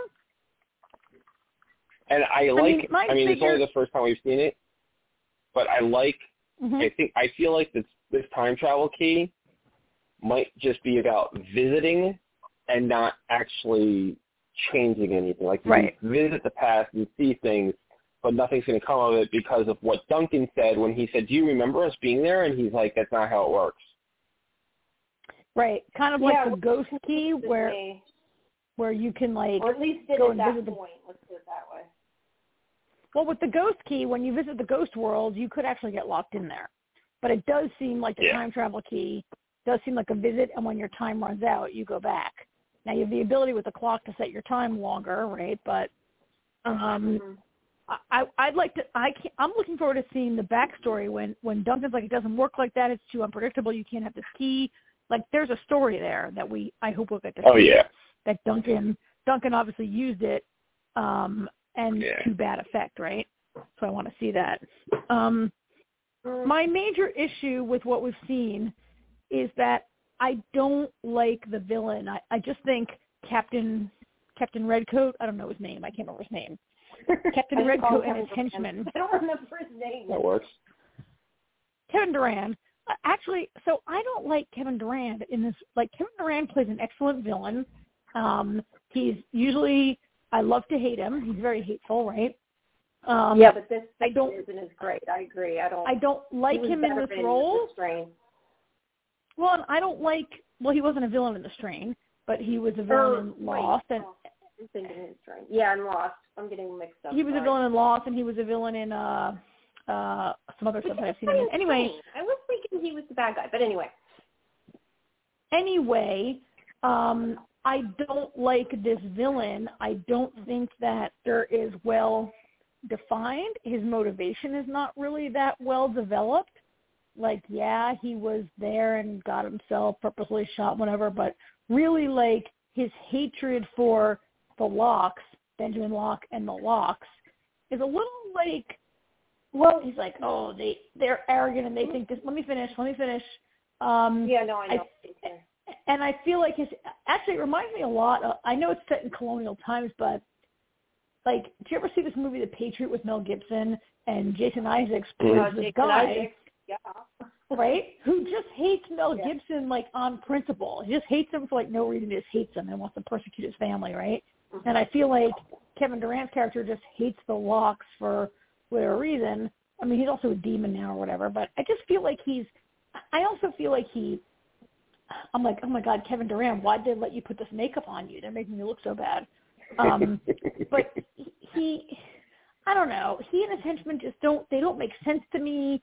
They don't have a good motivation, good definition, and I miss Eden a lot. Eden is a good, yes. Right? Yeah, and I was waiting for a break because I miss her too. When I saw her laying at the bottom of the well because I forgot she was down there, I was like, they've got to bring Eden back. They cannot not have Eden. She's not dead. She's just laying at the bottom of the well. I guess ahead, understand. I was just going to say, the one thing I didn't, I guess, not that I didn't get it, but I didn't think about it, is like was a demon and he's mad at them because of what they did to the demons, I guess. That's what I get at. I mean, that's not really a spoiler. That's just, I didn't get that until later, I guess. Like, they do, I guess, explain it a little bit more, but I don't know. I didn't quite get that. I mean, the other two guys are echoes. He's more of a demon. It's not just that he's, like, I guess he's an echo because the demon used an echo. At least that's what I got out of it. Like, he's supposed to be one of the not keys, but the stuff they use to make the keys. At least that's what I understood. Well, he got the whisper. It's called the Whispering Iron. And remember, he purposely, when he was by the portal and he saw the Whispering Iron shooting those guys, he purposely stepped in front of it. He let himself get shot with the Whispering Iron to turn himself. Right. I mean, the thing that came back is the Whispering Iron. Like, it's using his body, and I guess he's sort of partially sentient with it, I guess. I don't know. I thought it was supposed to be that guy, but it's supposed to be the demon. I mean, I finally got that, but I guess I didn't pick up on that right away, or I forgot it. One of the other. I mean, he's a little weird also because, like, we saw Dodge, who, you know, Dodge changed bodies, took over people's bodies. Dodge never looked like a fat, old, bloated colonial soldier who never changed their clothes, got dirty. Dodge never looked dirty, despite wearing the same clothes for hundreds of years, and never like showed the demon face that Captain Redcoat has showed us like 2 or 3 times now, right? I feel like the rules have changed a little bit on what constitutes demon and echo. Maybe she cared more than him. Maybe he doesn't care when people I feel like the rules have changed a little bit without explaining it to us. Why he's a little bit different, and to me his motivation is weak, and he seems to know a lot. Like, it kind of bothered me that he comes to life and has no question about anything, and these other 2 guys are like, I mean, you died in the Revolutionary War, and you wake up and he's like, by the way, you lost the war and this and that and blah, blah, blah, and they're very like, what? But the Kevin Durant character seems to like, he actually used some, I forget what it was, I wanted to write it down for you guys. He used some slang that I was like, really? You're from 1778. Yeah. They explain a little bit, but not very much. That's why I'm like, So in short, I'm kind of with AJ that I'm not sure why this season is happening, except that it is part of the comics. It does. I haven't read it like AJ. It might get a little better. I'm glad to see the kids. The Tyler storyline is fantastic right now, right? But to me, the villain is the weak point, and the villain has to be good. Like, I didn't like Gabe that much, but Gabe became a good villain by the end of it when Gabe became Dodge, right? And he was Dodge. Like, I know he was Dodge. He was, but when we learned the whole thing. Yeah. I mean, I guess I would rather see, like, at the end of last season, Eden had a plan to use Captain Redcoat to her advantage, right? And that went sideways on her, and now she's in the well. I assume she will be called out of the well eventually, but I just feel like a storyline where she's using him. but I feel like she makes the villain storyline better, and she would provide a through line that it wasn't 100% new villain. There would be a connection to last season, a little bit with her. Yeah. Jamie's quiet. Yeah, because I don't know if you want me to tell you whether or not she comes back. So no, I don't want you to tell me. I want you to agree that she would make it better, but don't tell me what happened. No, she would. Yeah, I agree with that. I definitely agree with that. She was funny, too. So, yeah. Yeah. I don't know. All right. Well, I was just going to say my interview with Connor's up. I have to put up Aaron's yet. I'm sort of behind on some things. I'm trying to get them all up because I still have Sandman stuff to put up. But Aaron's interview will be up soon, too. So great. Okay. So people can check that out.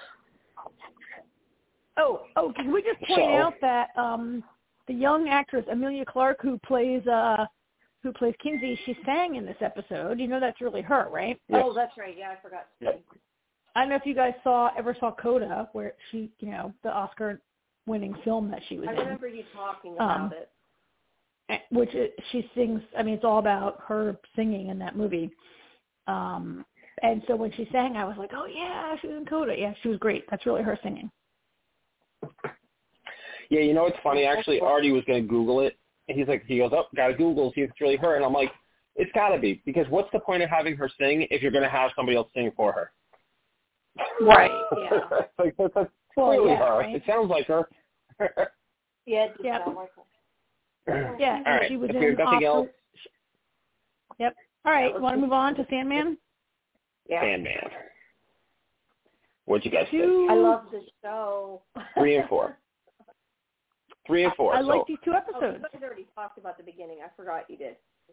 We talked about 1 and 2 last week. We're on 3 and 4. So this was the episode with Johanna Constantine was episode 3, and John Russell /D was episode 4. Okay, the introduction to him. Okay. John D. Yeah. The episode where Dream has to go to hell to reclaim his helm, and then the other half of that episode is John D. Yep. I really like this show. I didn't talk about it last week. I wasn't here. I really, really like this show. I'm gonna go get the comic books. I was just gonna say the one thing that was cool, just you reminded me when you said it. I liked the thing with hell where they kept battling with one thing beat the other. I thought that was kind of cool. I don't know. It was different how the way they did their sort of fight. My only complaint is I wish it was Tom Ellis, but I understand why it isn't. That's my only complaint. And this one has Joanna Constantine, not Lady Joanna, right? The previous episode Joanna has Constantine. Joanna Constantine. Joanna Constantine. Yeah. And I guess originally, I don't know because I don't know the story, but I guess that character would have. Is that the character that's in the comics, or was that Constantine and they replaced him? That character is John Constantine, right? Okay. So in the comics, in the comics, in the past, there's a Joanna Constantine. Okay. Yeah. John Constantine John Constantine has his bag of sand in the present. Okay, that's what. So because Dream even says when he finds out that Joanna Constantine has his sack, he says, "I knew a Joanna Constantine once," and so she's not, because so I was like, I wonder how they're going to do this, and now I found out. So she's not the same. She's not the same. Joanna Constantine. She's an ancestor, or descendant, and she shares the same name. She's a descendant from Lady Joanna, but in the comics it was John Constantine. There was no Joanna present. Well, not present, but they've converted her. They've converted John. They converted John Constantine to a female character for the show. Yeah, they gender swapped. Which was another. I don't know if that was to make it different or that was because they didn't want to bring the comic or bring the DC show. I know the answer. Different. I actually wrote about it 2 days ago. Apparently, that was another Neil Gaiman gender swap because he wanted to make the show as inclusive as possible. So it was his idea? It was Gaiman's idea to do it. Yep. Crap, I gotta go. So I could talk for a couple more minutes, but Terry Crews is coming in. I'm gonna have to talk to him for a minute. But anyway, so what was I gonna say? I really liked. I don't know. I really liked this show. It made me think of the Constantine movie too, and I think it was Neil Gaiman. I thought was interesting though. He said that he thought Jenna was. Oops, I gotta go. That Jenna was better than Keanu Reeves as Constantine. Well, that's because that's because out of all the characters that have played that character, Keanu Reeves is the worst. Yeah. I mean, he's not gotta great say, in that movie. no, that's not a good movie. And we'll be back in a few minutes. I'm next, okay? Okay. Okay, Jamie. You up and we'll talk to you soon. You didn't watch Legends of Tomorrow, but John Constantine was featured the past couple of years, and let me tell you, Matt Ryan, who there was a short-lived Constantine show on, I want to say NBC, maybe it was Fox. It got canceled after one season, but the actor who played him, Matt Ryan, had cameoed in other shows as Constantine, and over the last couple, I want to say the last 4 seasons of Legends of Tomorrow, he was on it as Constantine, and he was great. He's like the best that's ever done the role of John Constantine. I mean, he literally, Matt Ryan literally looks like he walked off the pages of the comic book. Yeah. So. How did you like? And John Constantine. How did you like Jenna Coleman?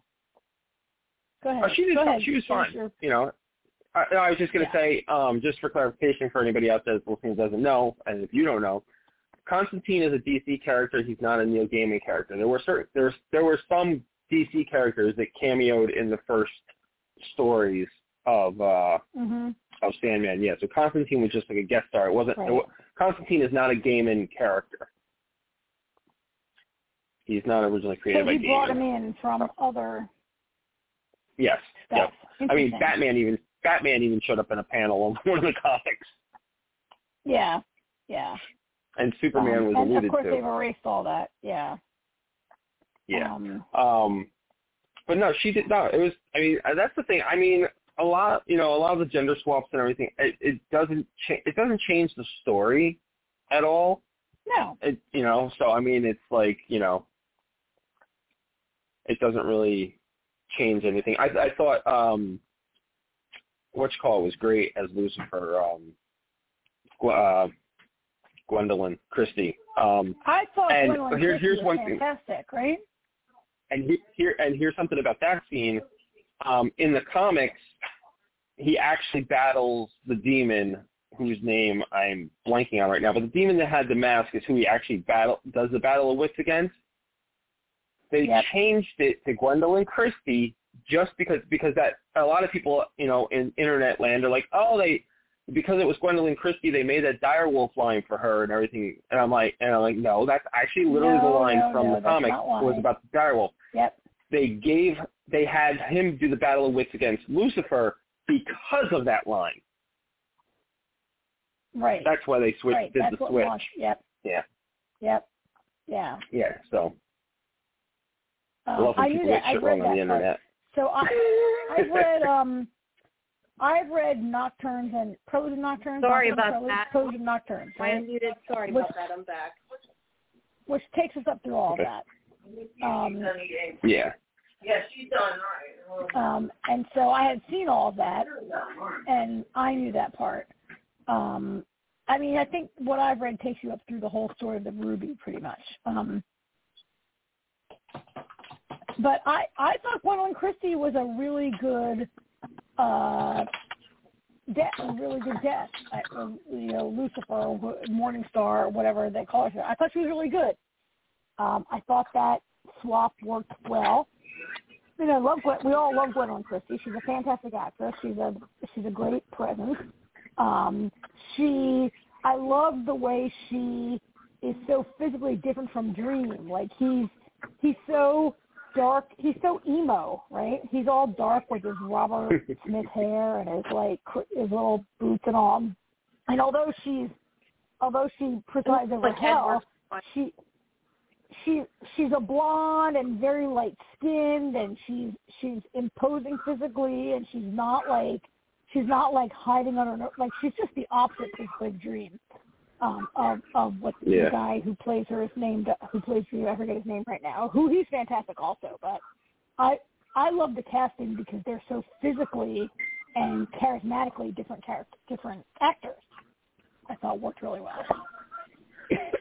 Well, it's funny. It's funny too, as you've seen in the comics. I mean, aside from the gender swap, that's exactly what Lucifer looks like in the comic too. He's blonde and pale skinned, and you know. Mm-hmm. So two very different opposing forces.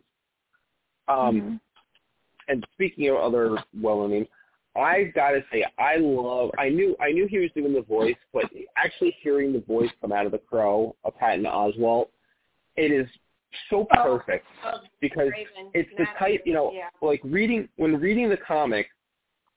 In my head, that is the type of voice I heard with Matthew. Like, you know, like just that Patton. I never pictured thought of Patton Oswalt when I was reading the comic. Because probably when I originally read it, I didn't know who Patton Oswalt was. But it was just that type of voice, like that type of, that perfect type of snarky kind of, I don't know, just Patton Oswalt's voice is very distinctive and perfect for certain things, and being the voice of Matthew is absolutely perfect. I kind of like him. Jamie, mute yourself. Mute yourself, Jamie. Sorry, I'm done. Oh, you're back. I got it. I just was getting it up. I don't know if you have noticed, AJ, that the decision to cast Patton Oswalt is getting a lot of criticism online. A lot of people, of course, it is Patton Oswalt as the Raven. I wonder if that's mostly coming from people who are not familiar with the graphic novel. While I don't necessarily think he's as perfect as you do, I think it's a very good. I think that's kind of who Matthew is, right? Like Matthew, okay, Jessamine. You meet Jessamine. I think maybe people who met Jessamine in the first episode and then they meet Matthew. Maybe that's what throws them. Like people who think the Ravens or whatever. Like almost everyone else in the entire series that we've seen so far has this very sort of low and slow and mellifluous and melodic kind of voice, right? Yeah, Jessamine, the Raven talks, yeah. Did she? I remember. I wonder if they added, if he did, they might have added it after, because I don't remember Jessamine talking. Okay. But it just might not have been. Anyway, every single people in the entire show so far has sort of a very low and, very calming and smooth and seductive and whatever kind of voice. Then there's Patton Matthew being like, rah, rah, rah, rah. Now, I think he's great. I also, AJ, from reading the comic, agree with you that it's a good casting. I don't love it. His voice has a quality that I'm like, he's putting a spike into my brain, right? But I like him. And, Matthew has just died, and he's very confused, and he's not like one of these denizens of the realm or whatever. I think it's good. I like him. Well, that's the thing. Ravens were human, and like you said, he just died, and he's kind of, but it's like, could there be somebody out there that could have been cast better than Patton Oswalt? Absolutely. But it would have to be somebody that same type of energy and voice, like. Right. Like, they could have cast Gilbert Gottfried, and it would have had that same type of perfectness. Of course, hearing Gilbert Gottfried do a Raven, I would just hear Yago the whole time probably, so maybe that wouldn't have worked, but. Right. So I like that every time he speaks, I can almost see, like, Dream's eye twitching a little bit, right? He's like, Dream's always a little like, get away from me. And given that the entire I don't know about the entire Sandman series, but the beginning part that I'm familiar with is sort of this like Dream having this existential journey and learning things and maybe changing or appreciating humans a little bit differently. Like Matthew, he's introduced immediately as a very human presence next to Dream. Mhm. Mhm. I mean, however that plays out remains to be seen in this show, and we don't talk. I haven't. Anyway, yeah, I kind of liked him. I liked so we skipped kind of over the Hannah Constantine thing, which I really liked also, and we should maybe talk about it a little bit. But oh yeah, right, we skipped that entire thing. But before we get there, I liked the entire sequence in Hell. It looked fantastic. I mean, we can't talk enough about how great the series looks and how much money they're spending. And it was real, too, which I think is... Oh, they really went to hell? They really went to hell, Jamie? Yeah, they went to hell. I mean, it wasn't digital. It was all practical. Filmed on location in hell. Most of the show was practical. Awesome. Which really? Oh, yeah. Talk about it in the interview. I mean, it looks great. I loved how there were like souls that were part of the masonry and part of the trees and all that. The concept of hell was... one thing to me, if you've read it, because there's one thing I didn't understand. Okay, I get that whoever that woman was in prison, or in hell, sorry, not prison, was someone that he was with previously, but why did he look different? Like, what was with him shape-shifting? I didn't understand why he looked different. All right, so here's the thing. I could explain that to you and everybody listening to us, but if they haven't read the comics, it might be a spoiler because I feel like the fact that they addressed it means that it's probably going to come up again. Oh, yeah, you've seen the whole series. So. I've seen it. It's not. You've seen it, and it didn't come up. All right. No, just that little bit is all that is in it. And all right, I just short version. All right, short version, ex-girlfriend that pissed him off, and that's how he looked when she met him. Right, but why does he change his face? Is what I'm asking. I got that he was an because that's what he looked like when she met him. But Jamie's asking, how is it possible for him to look different? I think. Yeah, why? Right. Exactly. Like, obviously, at some point you switch faces. Was it because he was in pain after? I mean, there had to be a reason or something that happened. Oh, well, he switched faces because that's the face she knows him. And she did not recognize Dream. I mean, why did he switch from that person to the way he looks now is what I'm asking. No. Jamie, you're misunderstanding. No, Jamie, hold on. You're misunderstanding. The way Dream looks now is how Dream always looks. When he went to her, he changed his face. He changed his face when he went to her. He looked like he does now, then changed his face when he met her, and then went back to his normal look. Was there a reason? Because because she's of the first people, and seeing somebody that looks nothing like you seeing somebody that looks nothing like you coming walking up to you. That makes sense. Okay, that's what I was trying to get at. I didn't understand why. Yeah, it's not like nowadays in the 21st century where all kinds of different looking people are all around you all the time, right? Black people, white people, different people, all kinds of people. But because they were the first people, they all were like, had not. They all. I don't want to say they looked the same, but there was not a lot of diversity around them. Right. That makes sense. Got it. So but yeah, that was just, they brought in, because I tried looking some of it on Wiki, but I didn't, get enough. No, you got to be careful about that. If you want to watch the second season, you got to be careful about that, right? You don't want I just looked up about to what, but actually, I'm gonna go read it. Yeah. So it's not really gonna matter. There you go. I'll read it. I have to. Yeah. Once I have time, I have to actually have time, but I won't. I mean, other things I liked about this episode, I've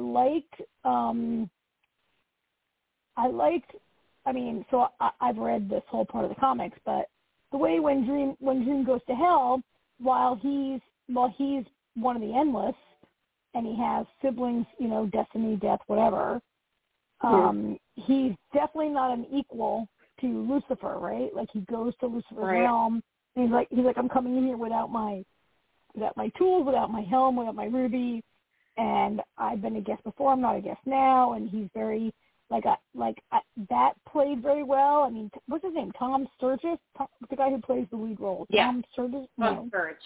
I don't know how you pronounce it. Sturridge. He's fantastic. Yeah. And he's fantastic because AJ, he looks almost exactly like the comic book, right? But I think he's playing it very well also. I think he does a really good job the way he plays it, and I like the whole way there's so much to like about this episode. I think the previous episode, the Constantine episode, was a little more character developing for Dream, right? Jamie, how did you like Jenna Coleman in this role? I liked her. I thought she had a funny accent at the beginning. I thought it was funny they changed her accent because I didn't know what she was going to sound like, but then it sounded normal through the rest of it. Yeah, I liked it. Like I said, it just made me go back to remembering what I knew from the movie from Keanu Reeves, because that was kind of what I knew about Constantine. But yeah, I thought her character was sympathetic with what, had happened to her. I think that's why she was not the nicest person. But I thought it was good. I would have liked to have seen more of her, but there's so many characters in this that they, nobody seems to get a lot of, most of them don't get a lot of screen time, which I understand. So. Well, there's some the whole point of she's not going to get a lot of screen time because, she's playing two characters, so you'll see her some more. Barely. But you don't get a lot of screen time because it's Dream's story, and the only reason that she's even there is because she has something he needs. So that's the extent of it. It's like Karen said, it's his existential story that he's going through. So she's just a means to an end for him. It's not something that's going to linger. Yeah. And actually, it's funny because in the show, she actually was on screen more than John was in the comic, because in the comic it was like he goes to John and he's like, "Hey, you have my bag," and John's like, "Okay, come on with me, I'll go get it," and that's it. Yeah. Yep. So in the show, we got her backstory, which I thought was pretty cool. I thought it was pretty cool. We got that whole thing with her and her girlfriend. And we got this whole bunch of regret, character development, regret or whatever. Jamie and I and most American viewers are familiar with Jenna Coleman, mostly from Doctor Who, but also she played Queen Victoria in the great BBC. Did you watch Victoria?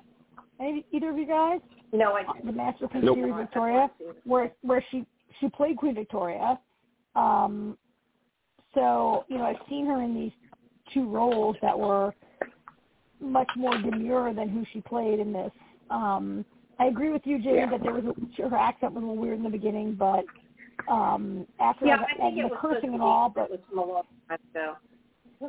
once I got used to it, it was good. I thought she was pretty good in that whole, but, also that whole backstory of hers plays into the part where Dream,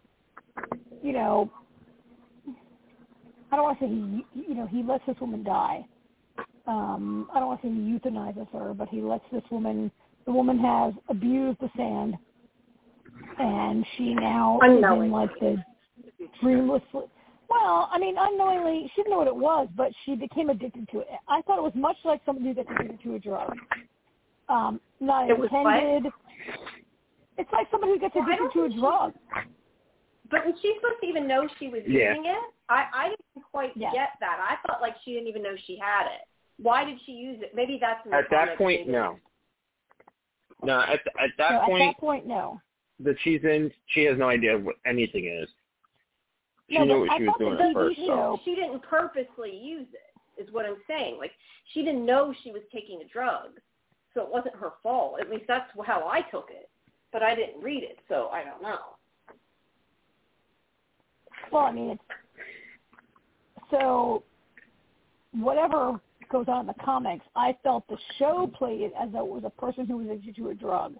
And I felt the show was telling me that she was so broken up over losing Johanna that she used the sand to escape and became addicted to it. And I mean, I thought that's what the show was trying to make a metaphor of. Yeah, I guess you could take it that way. I didn't know. I mean, it didn't really say what we're I took it too. About it. Yeah. Right? That's how you took it also, AJ? That the show was making it like she was addicted to the sand because it was letting her dream, and then it went bad. Yeah, and that bad makes and bad. sense. Yeah. I just hadn't thought of that, but that does make sense. And it was, it was very interesting that, Dream's like, all right, I got the sand, we're out of here. And Johanna's like, what? What are they talking about? She's, like, sick. We got to help her. And he's like, whatever. You humans, whatever. I'm out of here. And, like, she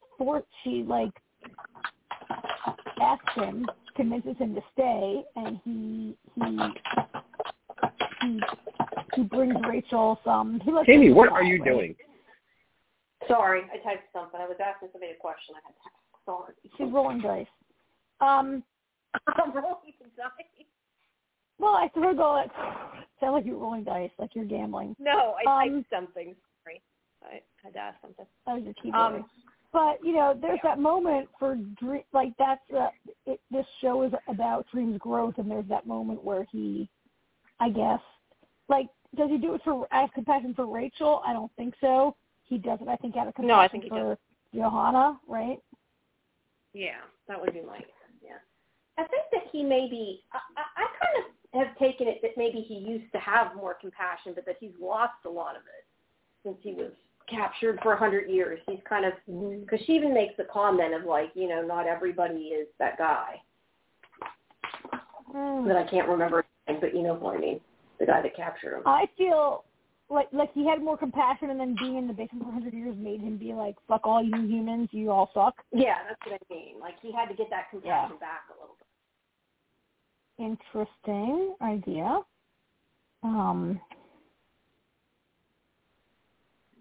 That's a good segue, Jamie, because we haven't talked about John D.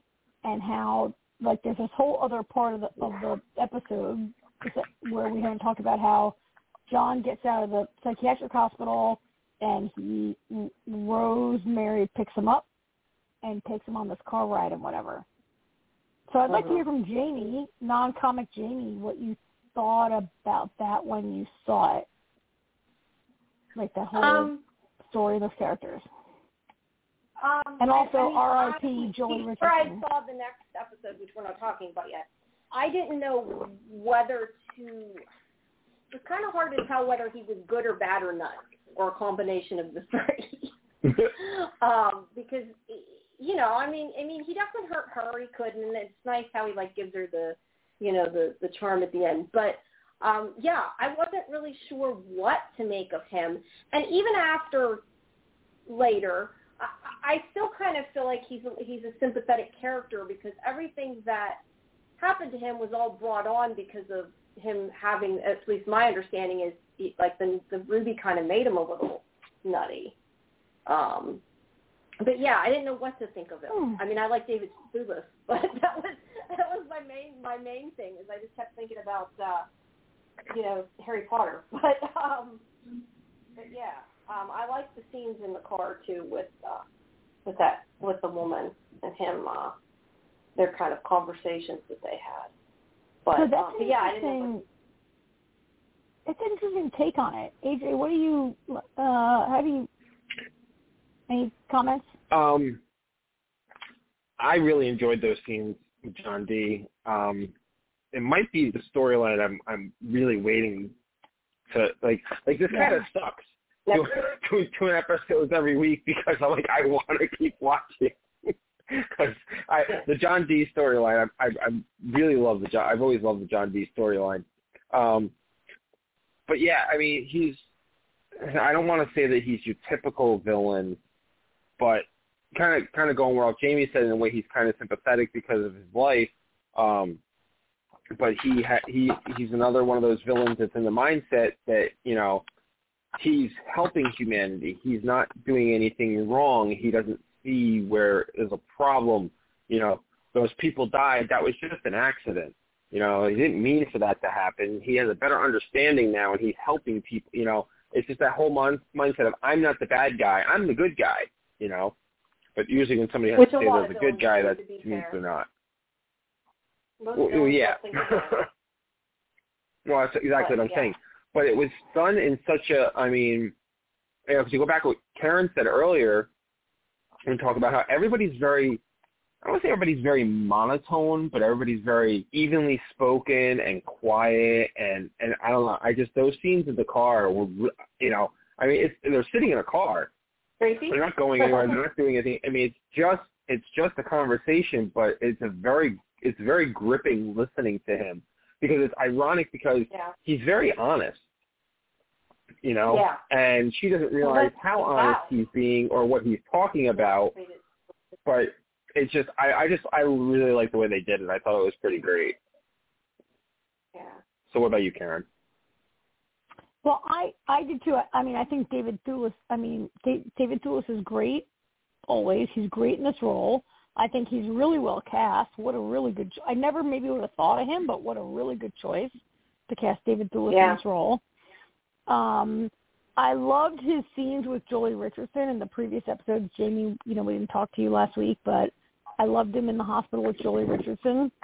I loved him, being a son to a woman. So, in real life, Jolie Richardson is 2 years younger than David Thewlis. She plays his mother, but because of the way they've aged, I loved how they played that together. And I love the scenes in the car also. And I think they shot them really well. That they were not overly claustrophobic, but you had that sense of being in that room. And I love the way the character who plays Rosemary, the woman who's driving, I love the way they play how scared she is and yet her sympathy and connection to him, which is not a thing that you can really, on paper and through the dialogue, she shouldn't have sympathy. And yet I thought they did a really good job of playing that, thing you can't describe, like a connection that she had with him. Yeah. I was asking somebody else this, and it confused me a little. Go ahead. It Ask away. The Ruby kept her from aging. She makes a point of saying that. Yep. I take it that the Ruby also kept him from aging because no. The Ruby. Okay. The Ruby doesn't keep you from aging. The amulet that she had did. She had the amulet. Remember, she traded for the amulet? How does, because to me this timeline does not make sense, okay? That, supposedly, what I understood from the timeline, because if you go by that kid that you met at the beginning that ended up an adult after, right? It was, I think, 10 years later whenever John Dee's mother met, I can't remember his name, but met the one that captured him, right? The father, Bertrand Russell. Okay, yeah, Burgess, yeah, okay. So it was 10 years later when he met her. So when she had the baby, that to me means that he should have been 90 years old because Dream was captured for 100 years. So I don't understand how the timelines match up, that he's not older. I was very confused with that. I don't know if it's a mistake or it's something that is explained in the comic books or I misunderstood something. Yeah. She's about 116 when she dies, right? But he's about something 60, like which would make her... Yeah, he should have been 90. But I don't know how long he was in the insane asylum. I mean, they didn't say that. Honey, you need it? Oh, he's there because he killed people. He says when he's in the car with Rosemary, he's like... He was there. Right. But he could have been there for, 50 years. I don't know. But I'm just saying that part to me was confusing because he should have been really old unless it kept... That's why I thought the Ruby kept them both from aging. I misunderstood something. Because I was asking somebody else, and I know from what they said that he's immortal in the comics, but that was not, I guess, explained there that I was so confused with. Not that it mattered, but it was just something that kind of stuck out to me. I was like, shouldn't he be old? Like, why is he not? So, yeah. He's pretty old, but, I mean, that's why Jolie Richardson, the mother, so Edith Cripps, whatever her name is, she traded the ruby away for the amulet of protection, and that's what kept her young all those years. And so she appears to be, like, way younger. She's like over or whatever. She wasn't that old when she had him, so he should be, up there in age. A lot older than David Thewlis at any rate. So like at the time he was born, like on the outside, she's in her 40s when he's born, right? So I get what you're saying, right? I don't think she's supposed to be in her 40s. I figured she's more supposed to be in her 20s, maybe. No, but the point is, you could maybe if the dream was captured for 100 years, and she had the baby 10 years in, he should be 90. Like, it doesn't match up. And it doesn't matter. It just was something that I just wondered.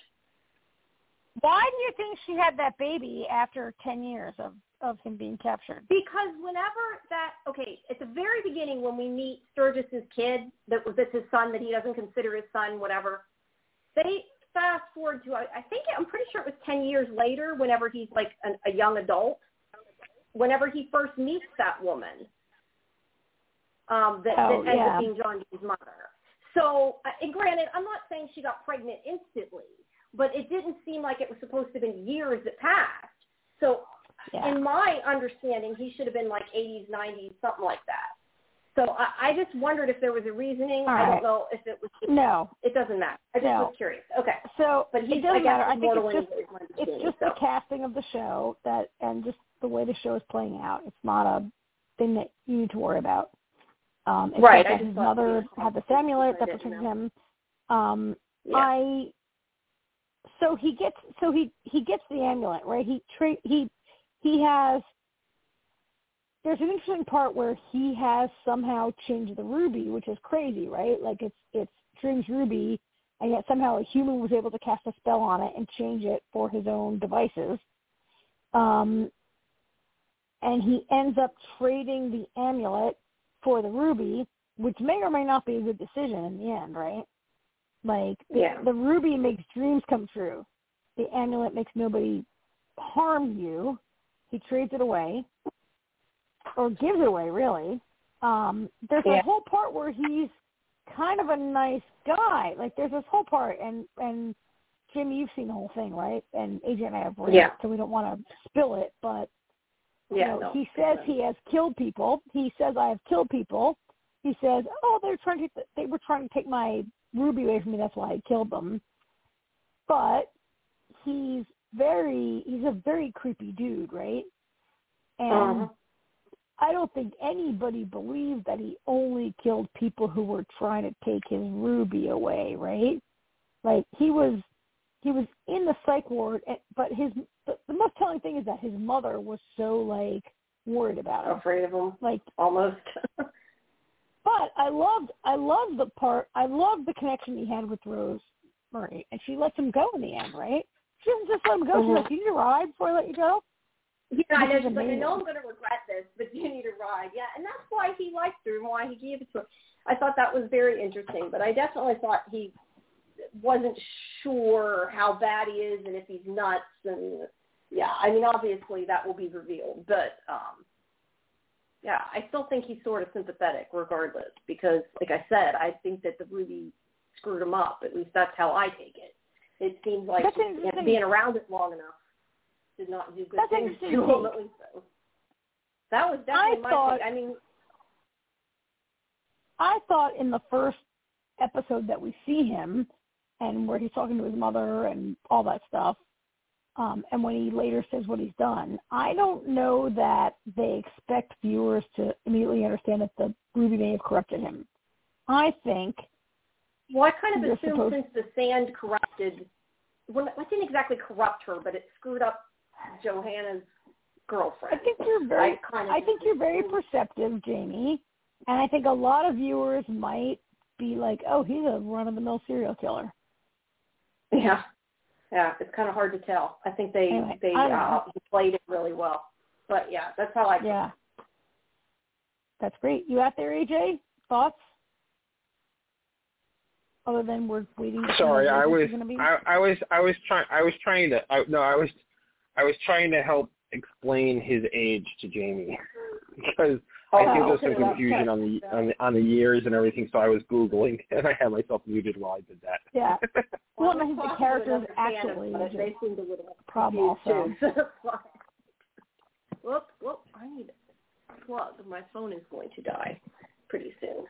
I'll have to go out and get it in a minute. I mean, one thing I love how they're developing that story separate from the comic, but the way the show is developing that storyline where he escapes and he's got the ruby, then he's got the amulet, then he meets Rosemary, and how that's all going on separately from Dream. And we've seen Dream, like, his first two, retrieving the sand, one episode. He meets Johanna Constantine, he gets the sand, boom. Another episode, he needs the helm. He goes to hell, he gets the helm, boom. Is he going to get the ruby back that easily? I mean, I know, we all know, we've seen it or read it, but for the average viewer, like, it does seem like it's going to maybe play out. It might not be so easy to get his last. I mean, he already tried, right? In this episode, he tries to get the ruby, he touches it, and, like, boom, he can't get near it. He got knocked out. Yeah. Yeah, I'm curious, and this is not something that is explored in there in the show, but I am curious how he can change the ruby. How John changed the ruby. Yeah, like how he was able to do something. Really? I know that wasn't explained? Interesting. Well, he says magic. He just says, I use magic. He doesn't really explain it, but I think he says, I use magic, right? Yeah, something like that. Which we know how much Karen hates magic, so I'm surprised you're not complaining. No, you're right. No, I hear you, Jamie. I get it. Like, it'd be nice to see how he did it. Like, he just says, I use magic and I change it so it only answers to me. And there's a moment where you're like, really? Because Dream is of the Endless and you're just like a random human.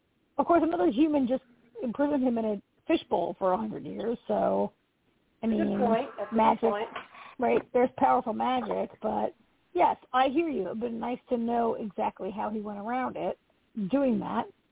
But I guess it's not really that Karen, important. look at it this way. You do know because you've read the comic. Yes, I do know. I do know. I'm just saying for Jamie and TV viewers, they know right now. Yeah, I'm kind of surprised they didn't. I mean, it's a simple, quick answer. I'm surprised they didn't touch on it. Yeah, it's not a thing unless that Jamie just like missed Jamie's it. watched.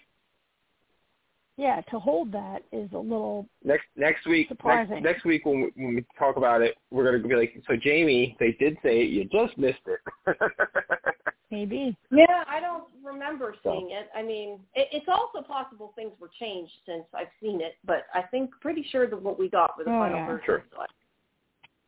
Yeah. But I'm rewatching. All right. I got my mom to watch it, so we're rewatching. Oh, good. So you'll rewatch it. Any final thoughts on Sandman before we say goodnight to Jamie and Karen and I do AHS quickly? No. I did want to, before I hang up, I want to talk about Tales of the Walking Dead a little bit. Did you watch it? Oh, my God, Tales of the Walking Dead. Oh, my God. AJ, please let us do Tales of the Walking Dead. Do we have time on our show? Can you give us another 15 minutes? We'll extend it. Tales of the Walking Dead. I totally forgot I watched it. I just watched it like a couple hours ago. First of 6, right? First of 6? Yes. All right.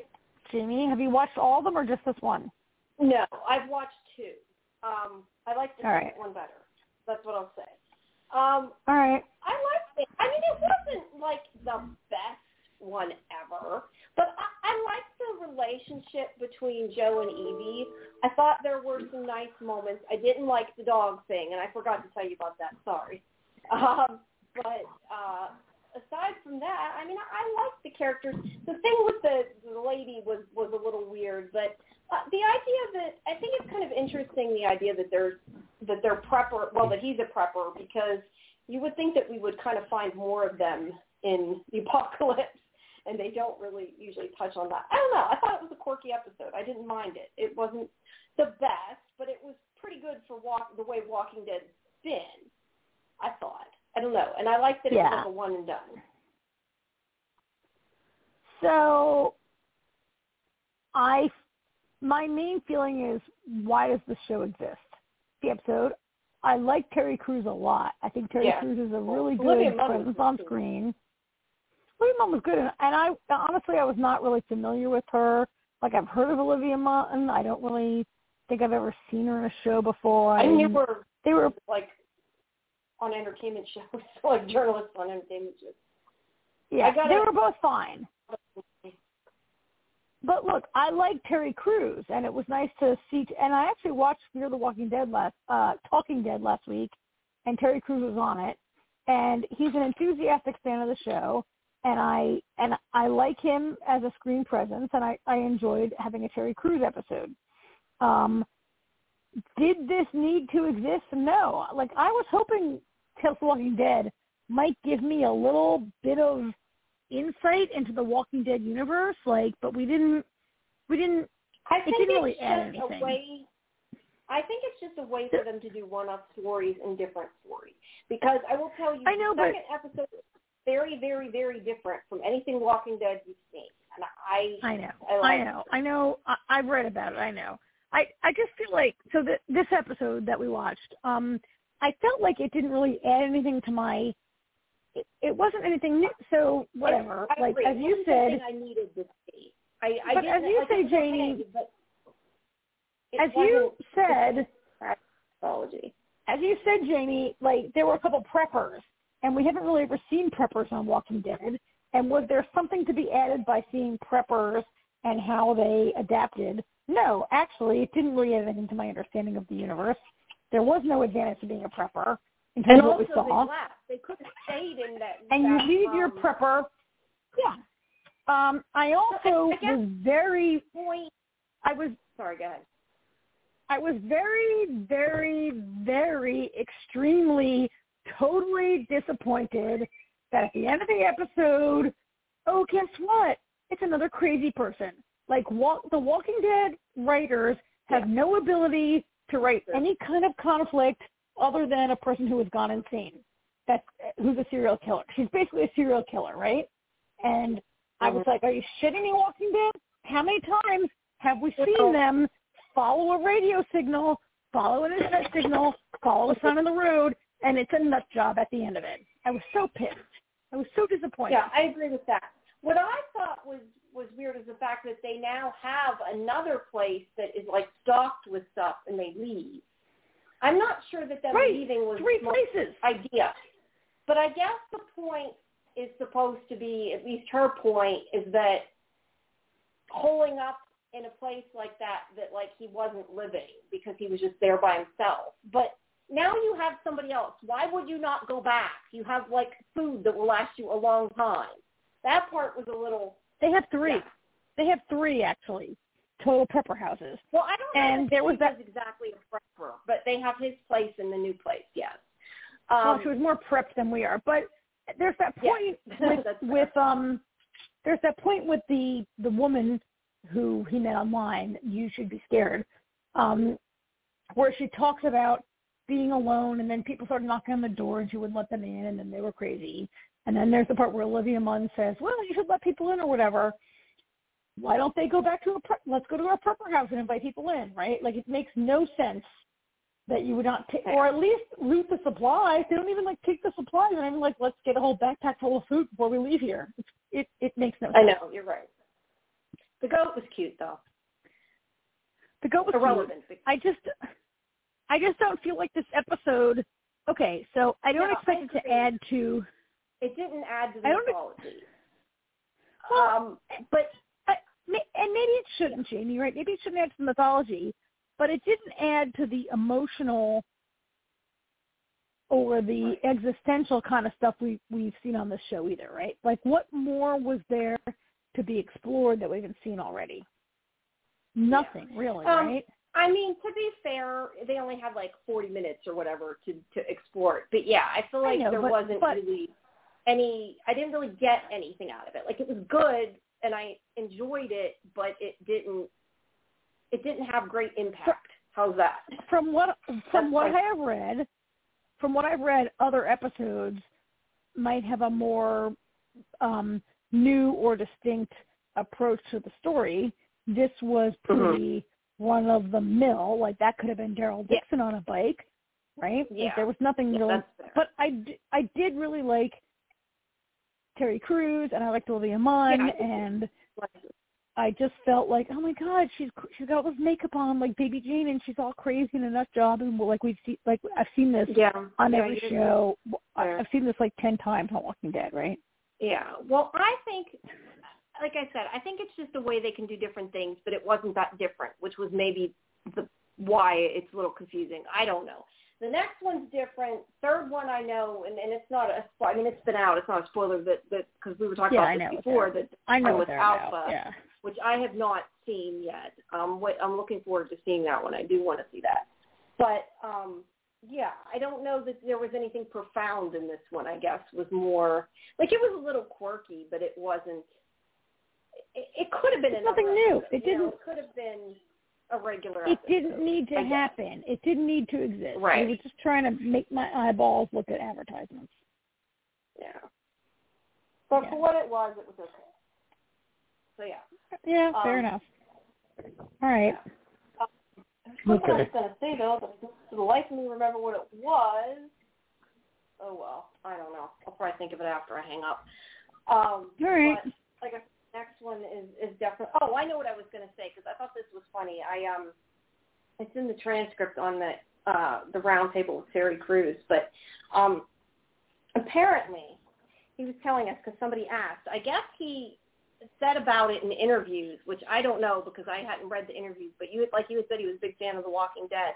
Well, he likes, I guess, is a big fan of Carol too. And apparently he got a message when he got the part from Melissa McBride congratulating him, and he was like all happy. And then when he talked to her at Comic-Con, he found out it wasn't her.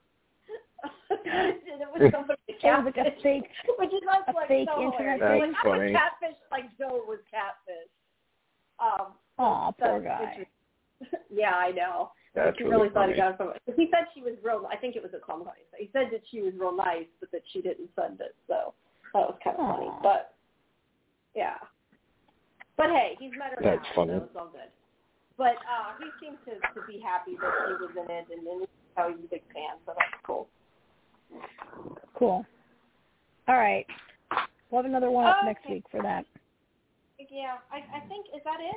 I think that's it. I think that's I it. think everything else that I've seen are screeners. The only thing I will say is that one thing I saw that's out, you guys can see that's really, I liked, although, I mean, you have to kind of like that kind of movie, but I saw Fall because I talked to the director when I put that up today.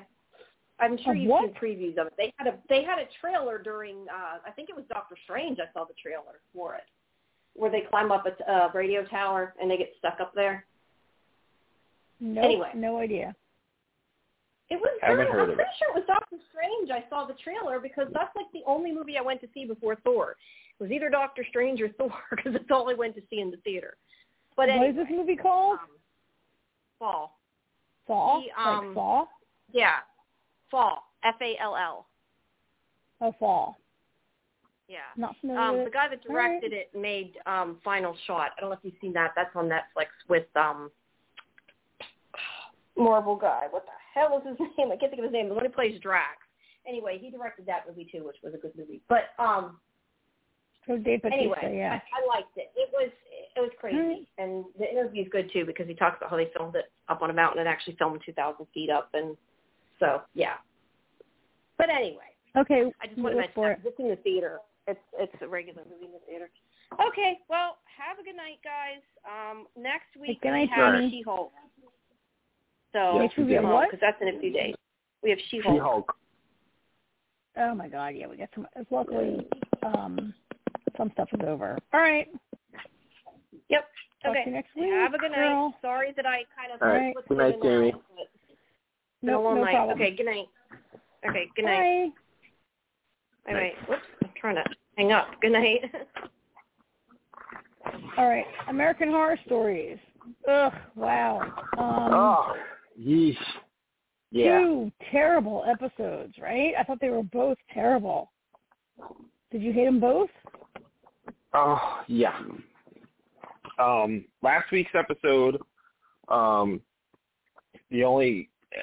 highlight of it was Bella Thorne was in it. Other than that, the story was... I thought it was kind of... the only thing I found kind of interesting was it just felt like they basically took the urban legend of somebody looking like a crazy person behind you trying to tell you somebody there's in your back seat, that urban legend, and flipped it on its ear to find out that she was actually the killer, and that there was somebody in her back seat because she put him there.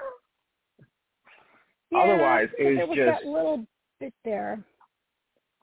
It was just,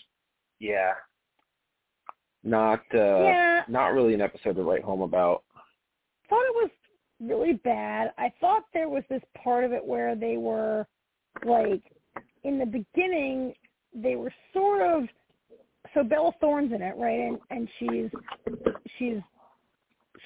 getting a lot of press for being on OnlyFans, right? Those last couple of years. And I felt like there was a part of it where they were, the other characters were condemning her for being, like, her friend actually says to her, like, for being promiscuous. And her friend actually says to her, like, you're a freak, and you should. At first they're like, it's dangerous, be careful. And later there's this part where the husband is like, not into the open marriage. And then later it's like her friend is like, you're crazy. And it just, like, she gets more and more condemned. It gets more and more dangerous. And I felt like, this is sort of like retrograde, like the way this woman is being condemned. And then it turns out, whatever. But so I didn't like any of that part of it. I didn't like the, at the end, so the very end of it where it's turned on its head and she's the actual killer. Then there's this extra added, like, 5 minutes of gratuitous violence, which, I've got a problem with that on a lot of shows, and this show where, like, it turns out she's sort of a run-of-the-mill serial killer, and it wasn't very graphic. Like, when she injures him, it's not squirting blood or whatever. It's not. But I just felt like there was nothing really added in those last 5 minutes where she like, tortures this guy. Turns out the husband's in on it, and then nothing really. Sometimes on American Horror Stories they get a comeuppance at the end, which didn't happen. So nothing really. Right. That made it sort of a boring. The twist wasn't enough to make it a good story. At the end, there's no comeuppance. There's no retaliation. There's no. And also, like, American Horror Story is at its best when it plays a little bit with the occult or the other world or like straight up serial killer stuff. To me, doesn't work as well on this show as some of the weirdness does, right? Yeah. I did think it was kind of funny, though, when she's torturing him and she's like, wait, this is all wrong. She's like, it's always been wrong. And, like, she has this epiphany that she needs to include him, and she's like, and she takes the machete and sticks it in his head and goes, "Don't go anywhere. I'll be right back." I actually cracked up at that part because that was just funny.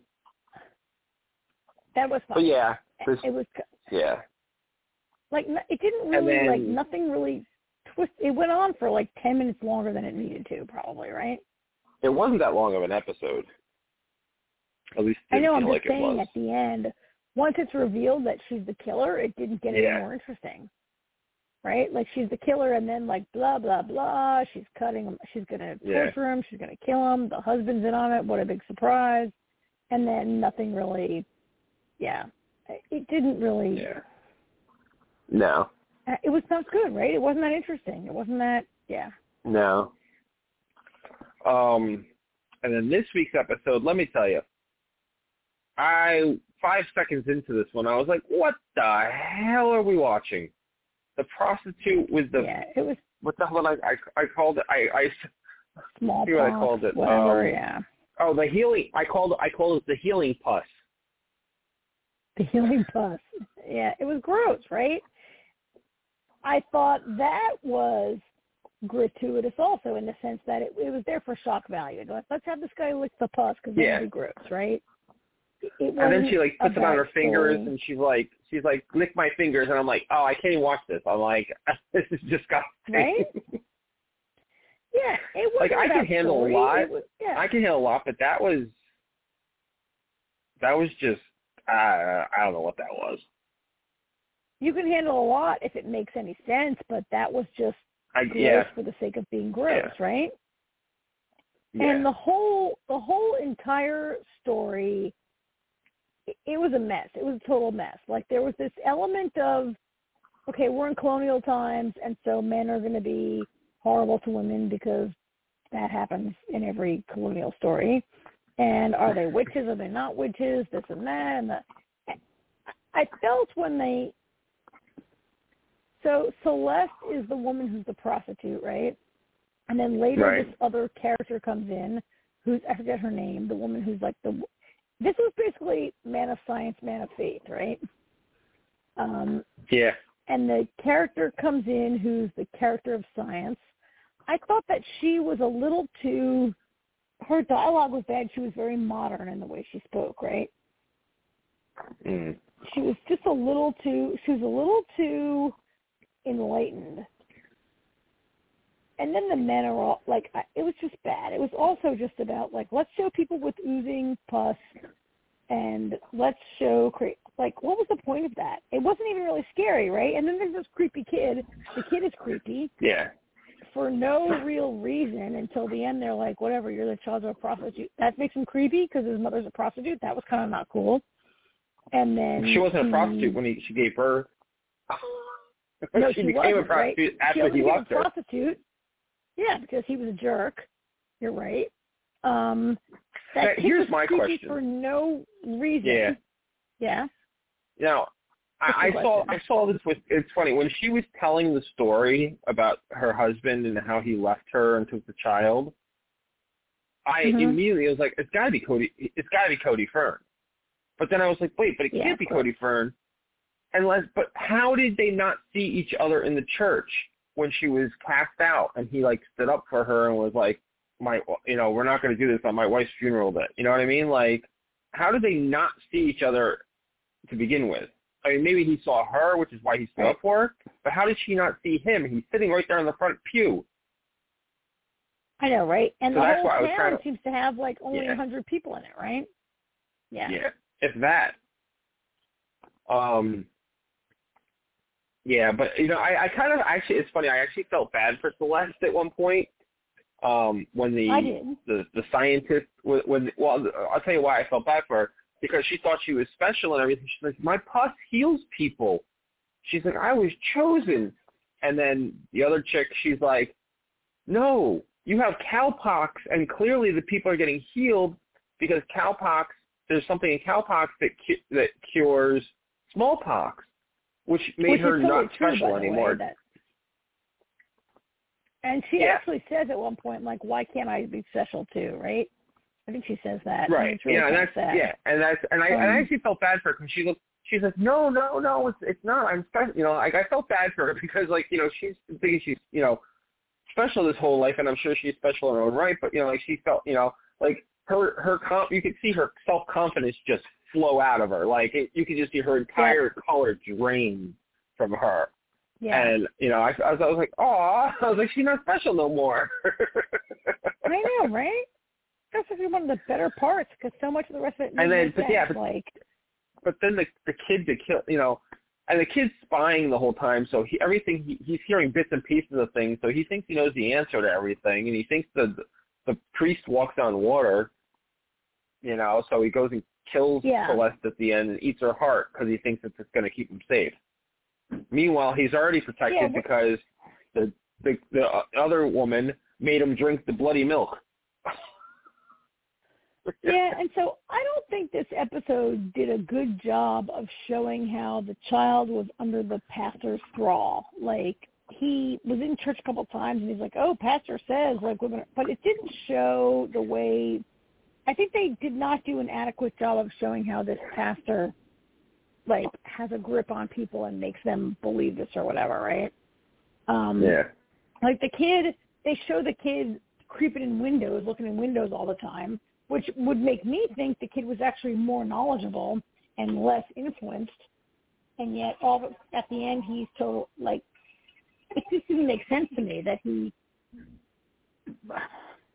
I don't know, like, the creepy kid, the whole thing was, it was a mess. It was not it was bad. It wasn't that scary. It was bad. It was not scary. Well, you know what's funny, too, actually? Artie said that. He's like, he goes, this isn't scary. I said, what are you talking about? This is terrifying. I'm like, look at what's on the screen. Terrifyingly bad, but... Yeah, I mean, but I meant because 90% of the scenes was her shooting putts across the room. Yeah, that was terrifying. Okay, that was disgusting and terrifying, yes. But it wasn't a scary episode. I wasn't like, who's the kid? Yeah. Like, basically, both these episodes were just people killing each other. Not really any kind of... I mean, to be fair, like I said to Artie, actually, it doesn't have to be scary to be a horror story necessarily. You know, like, I mean, like I brought up last season the Christmas episode with the Bro House. Right. Yeah. That wasn't scary. I mean, but it was definitely a horror show. Right. I mean, was it good? Actually, in retrospect, it was maybe one of the better ones. Like, I think, you know, looking back... Compared to these two, it was. It's good that you bring that up because I think that these, you know, American Horror Stories, the anthology, has not always really... You and I have not always really felt it was great, right? I think some of these one-offs... I'm trying to think of one-offs that were great, and they weren't all. And when we look at this like season, so far this season's lacking. Yeah, right. I mean, we got 4 last episodes. Season was definitely better. That was really. I mean, was way better. the Dollhouse one. The only saving grace was finding out that it was Spalding that was the kid. Right, that was great. Although that was at least a little creepy, mostly because of women dressed as dolls. Yeah, that was. Right? Of course it was creepy. They used a clown. Right, there was a clown in it. But and so the second episode where their Ring camera is like showing them shit. At least there was an element of supernatural in that. Yeah. Which it wasn't super scary, but you know we expect supernatural out of this show. But these two were very, very weak. Very weak episodes this week. For these last 2 weeks. Not at all good. That's all I can say. Not at all good. Nope. Not at all good. Very, very not good. They were both a mess. They were both boring. They were both disgusting. Yeah. They were both violent for no reason. In a few weeks, we'll have the real American Horror Story. Which should be better. I think this show has not done a good job of being an anthology, right? And I think that they're better when they have more episodes. Yeah. Whatever. Yeah. That's right. fine. I mean, I'm sure there's going to be some good ones at some point. And maybe some people like them. I hope so. Maybe. But just because we hated these two, maybe people love it. Who knows? All right. I thought so we're back next looking week. Right now, but I guess go ahead. I guess I was wrong. I thought there was a premiere date for season 11. For season 11, but I think I'm it's wrong. not going to come until this is over, probably, right? But I thought it started in September. Maybe you saw that somewhere. Who knows? Possible. MDiv is showing October 17th. All right. Well, it's possible. We'll see. Not definite. Anyway. All right. So, next week we will be adding She-Hulk. Can't wait. Which is on Thursday. We'll be losing Westworld. You know that, right? That it's on Thursday, not Wednesday. Yes, they pushed it back one day. Thursday. Yep, they pushed it back one day because it's 9 episodes, and Andor premieres September 30th, 29th. So they want to and/or premieres on a Wednesday, and they don't want to double them up, so they moved She-Hulk to Thursdays. So they moved the show, so it's going to be on Thursdays. Interesting. I'm excited to watch it. So all right. So here's the question. I have a question about Locke and Key and Sandman. Now that Paper Girls is over and we got rid of Westworld, do we want to do 3 and 3 of each of them? Because if we do 3 and 3, then that means what? Well, I mean, given that those shows have already dropped and are available to stream in their entirety, it's not a bad idea for us to cover them and get them over with, right? Well, that's what I'm saying. We would have them both finished in 2 weeks. Right. That'll bring us to 10. Schedule. Yep. Yeah. Yeah, it's not a bad idea. I'm okay with that. All right. Although I only have one more week of podcasts. I'm going to be away the week of the August 30th podcast I can't make. That might leave you on your own to... Yes, that's exactly what that would mean. Yeah, so maybe we'll let them go a week. We can talk about that offline, I guess. Yeah, we'll talk about that later then. All right, we'll figure it out. Okay. All right. Hear that, people? You won't know what we're going to do next week until you hear us. That's right. Keep you on your toes, people. Have a great week, Karen. Have a great week, people out there in podcast land, and we'll do it again next week. Sleep tight, everyone. Right. Good night. Bye.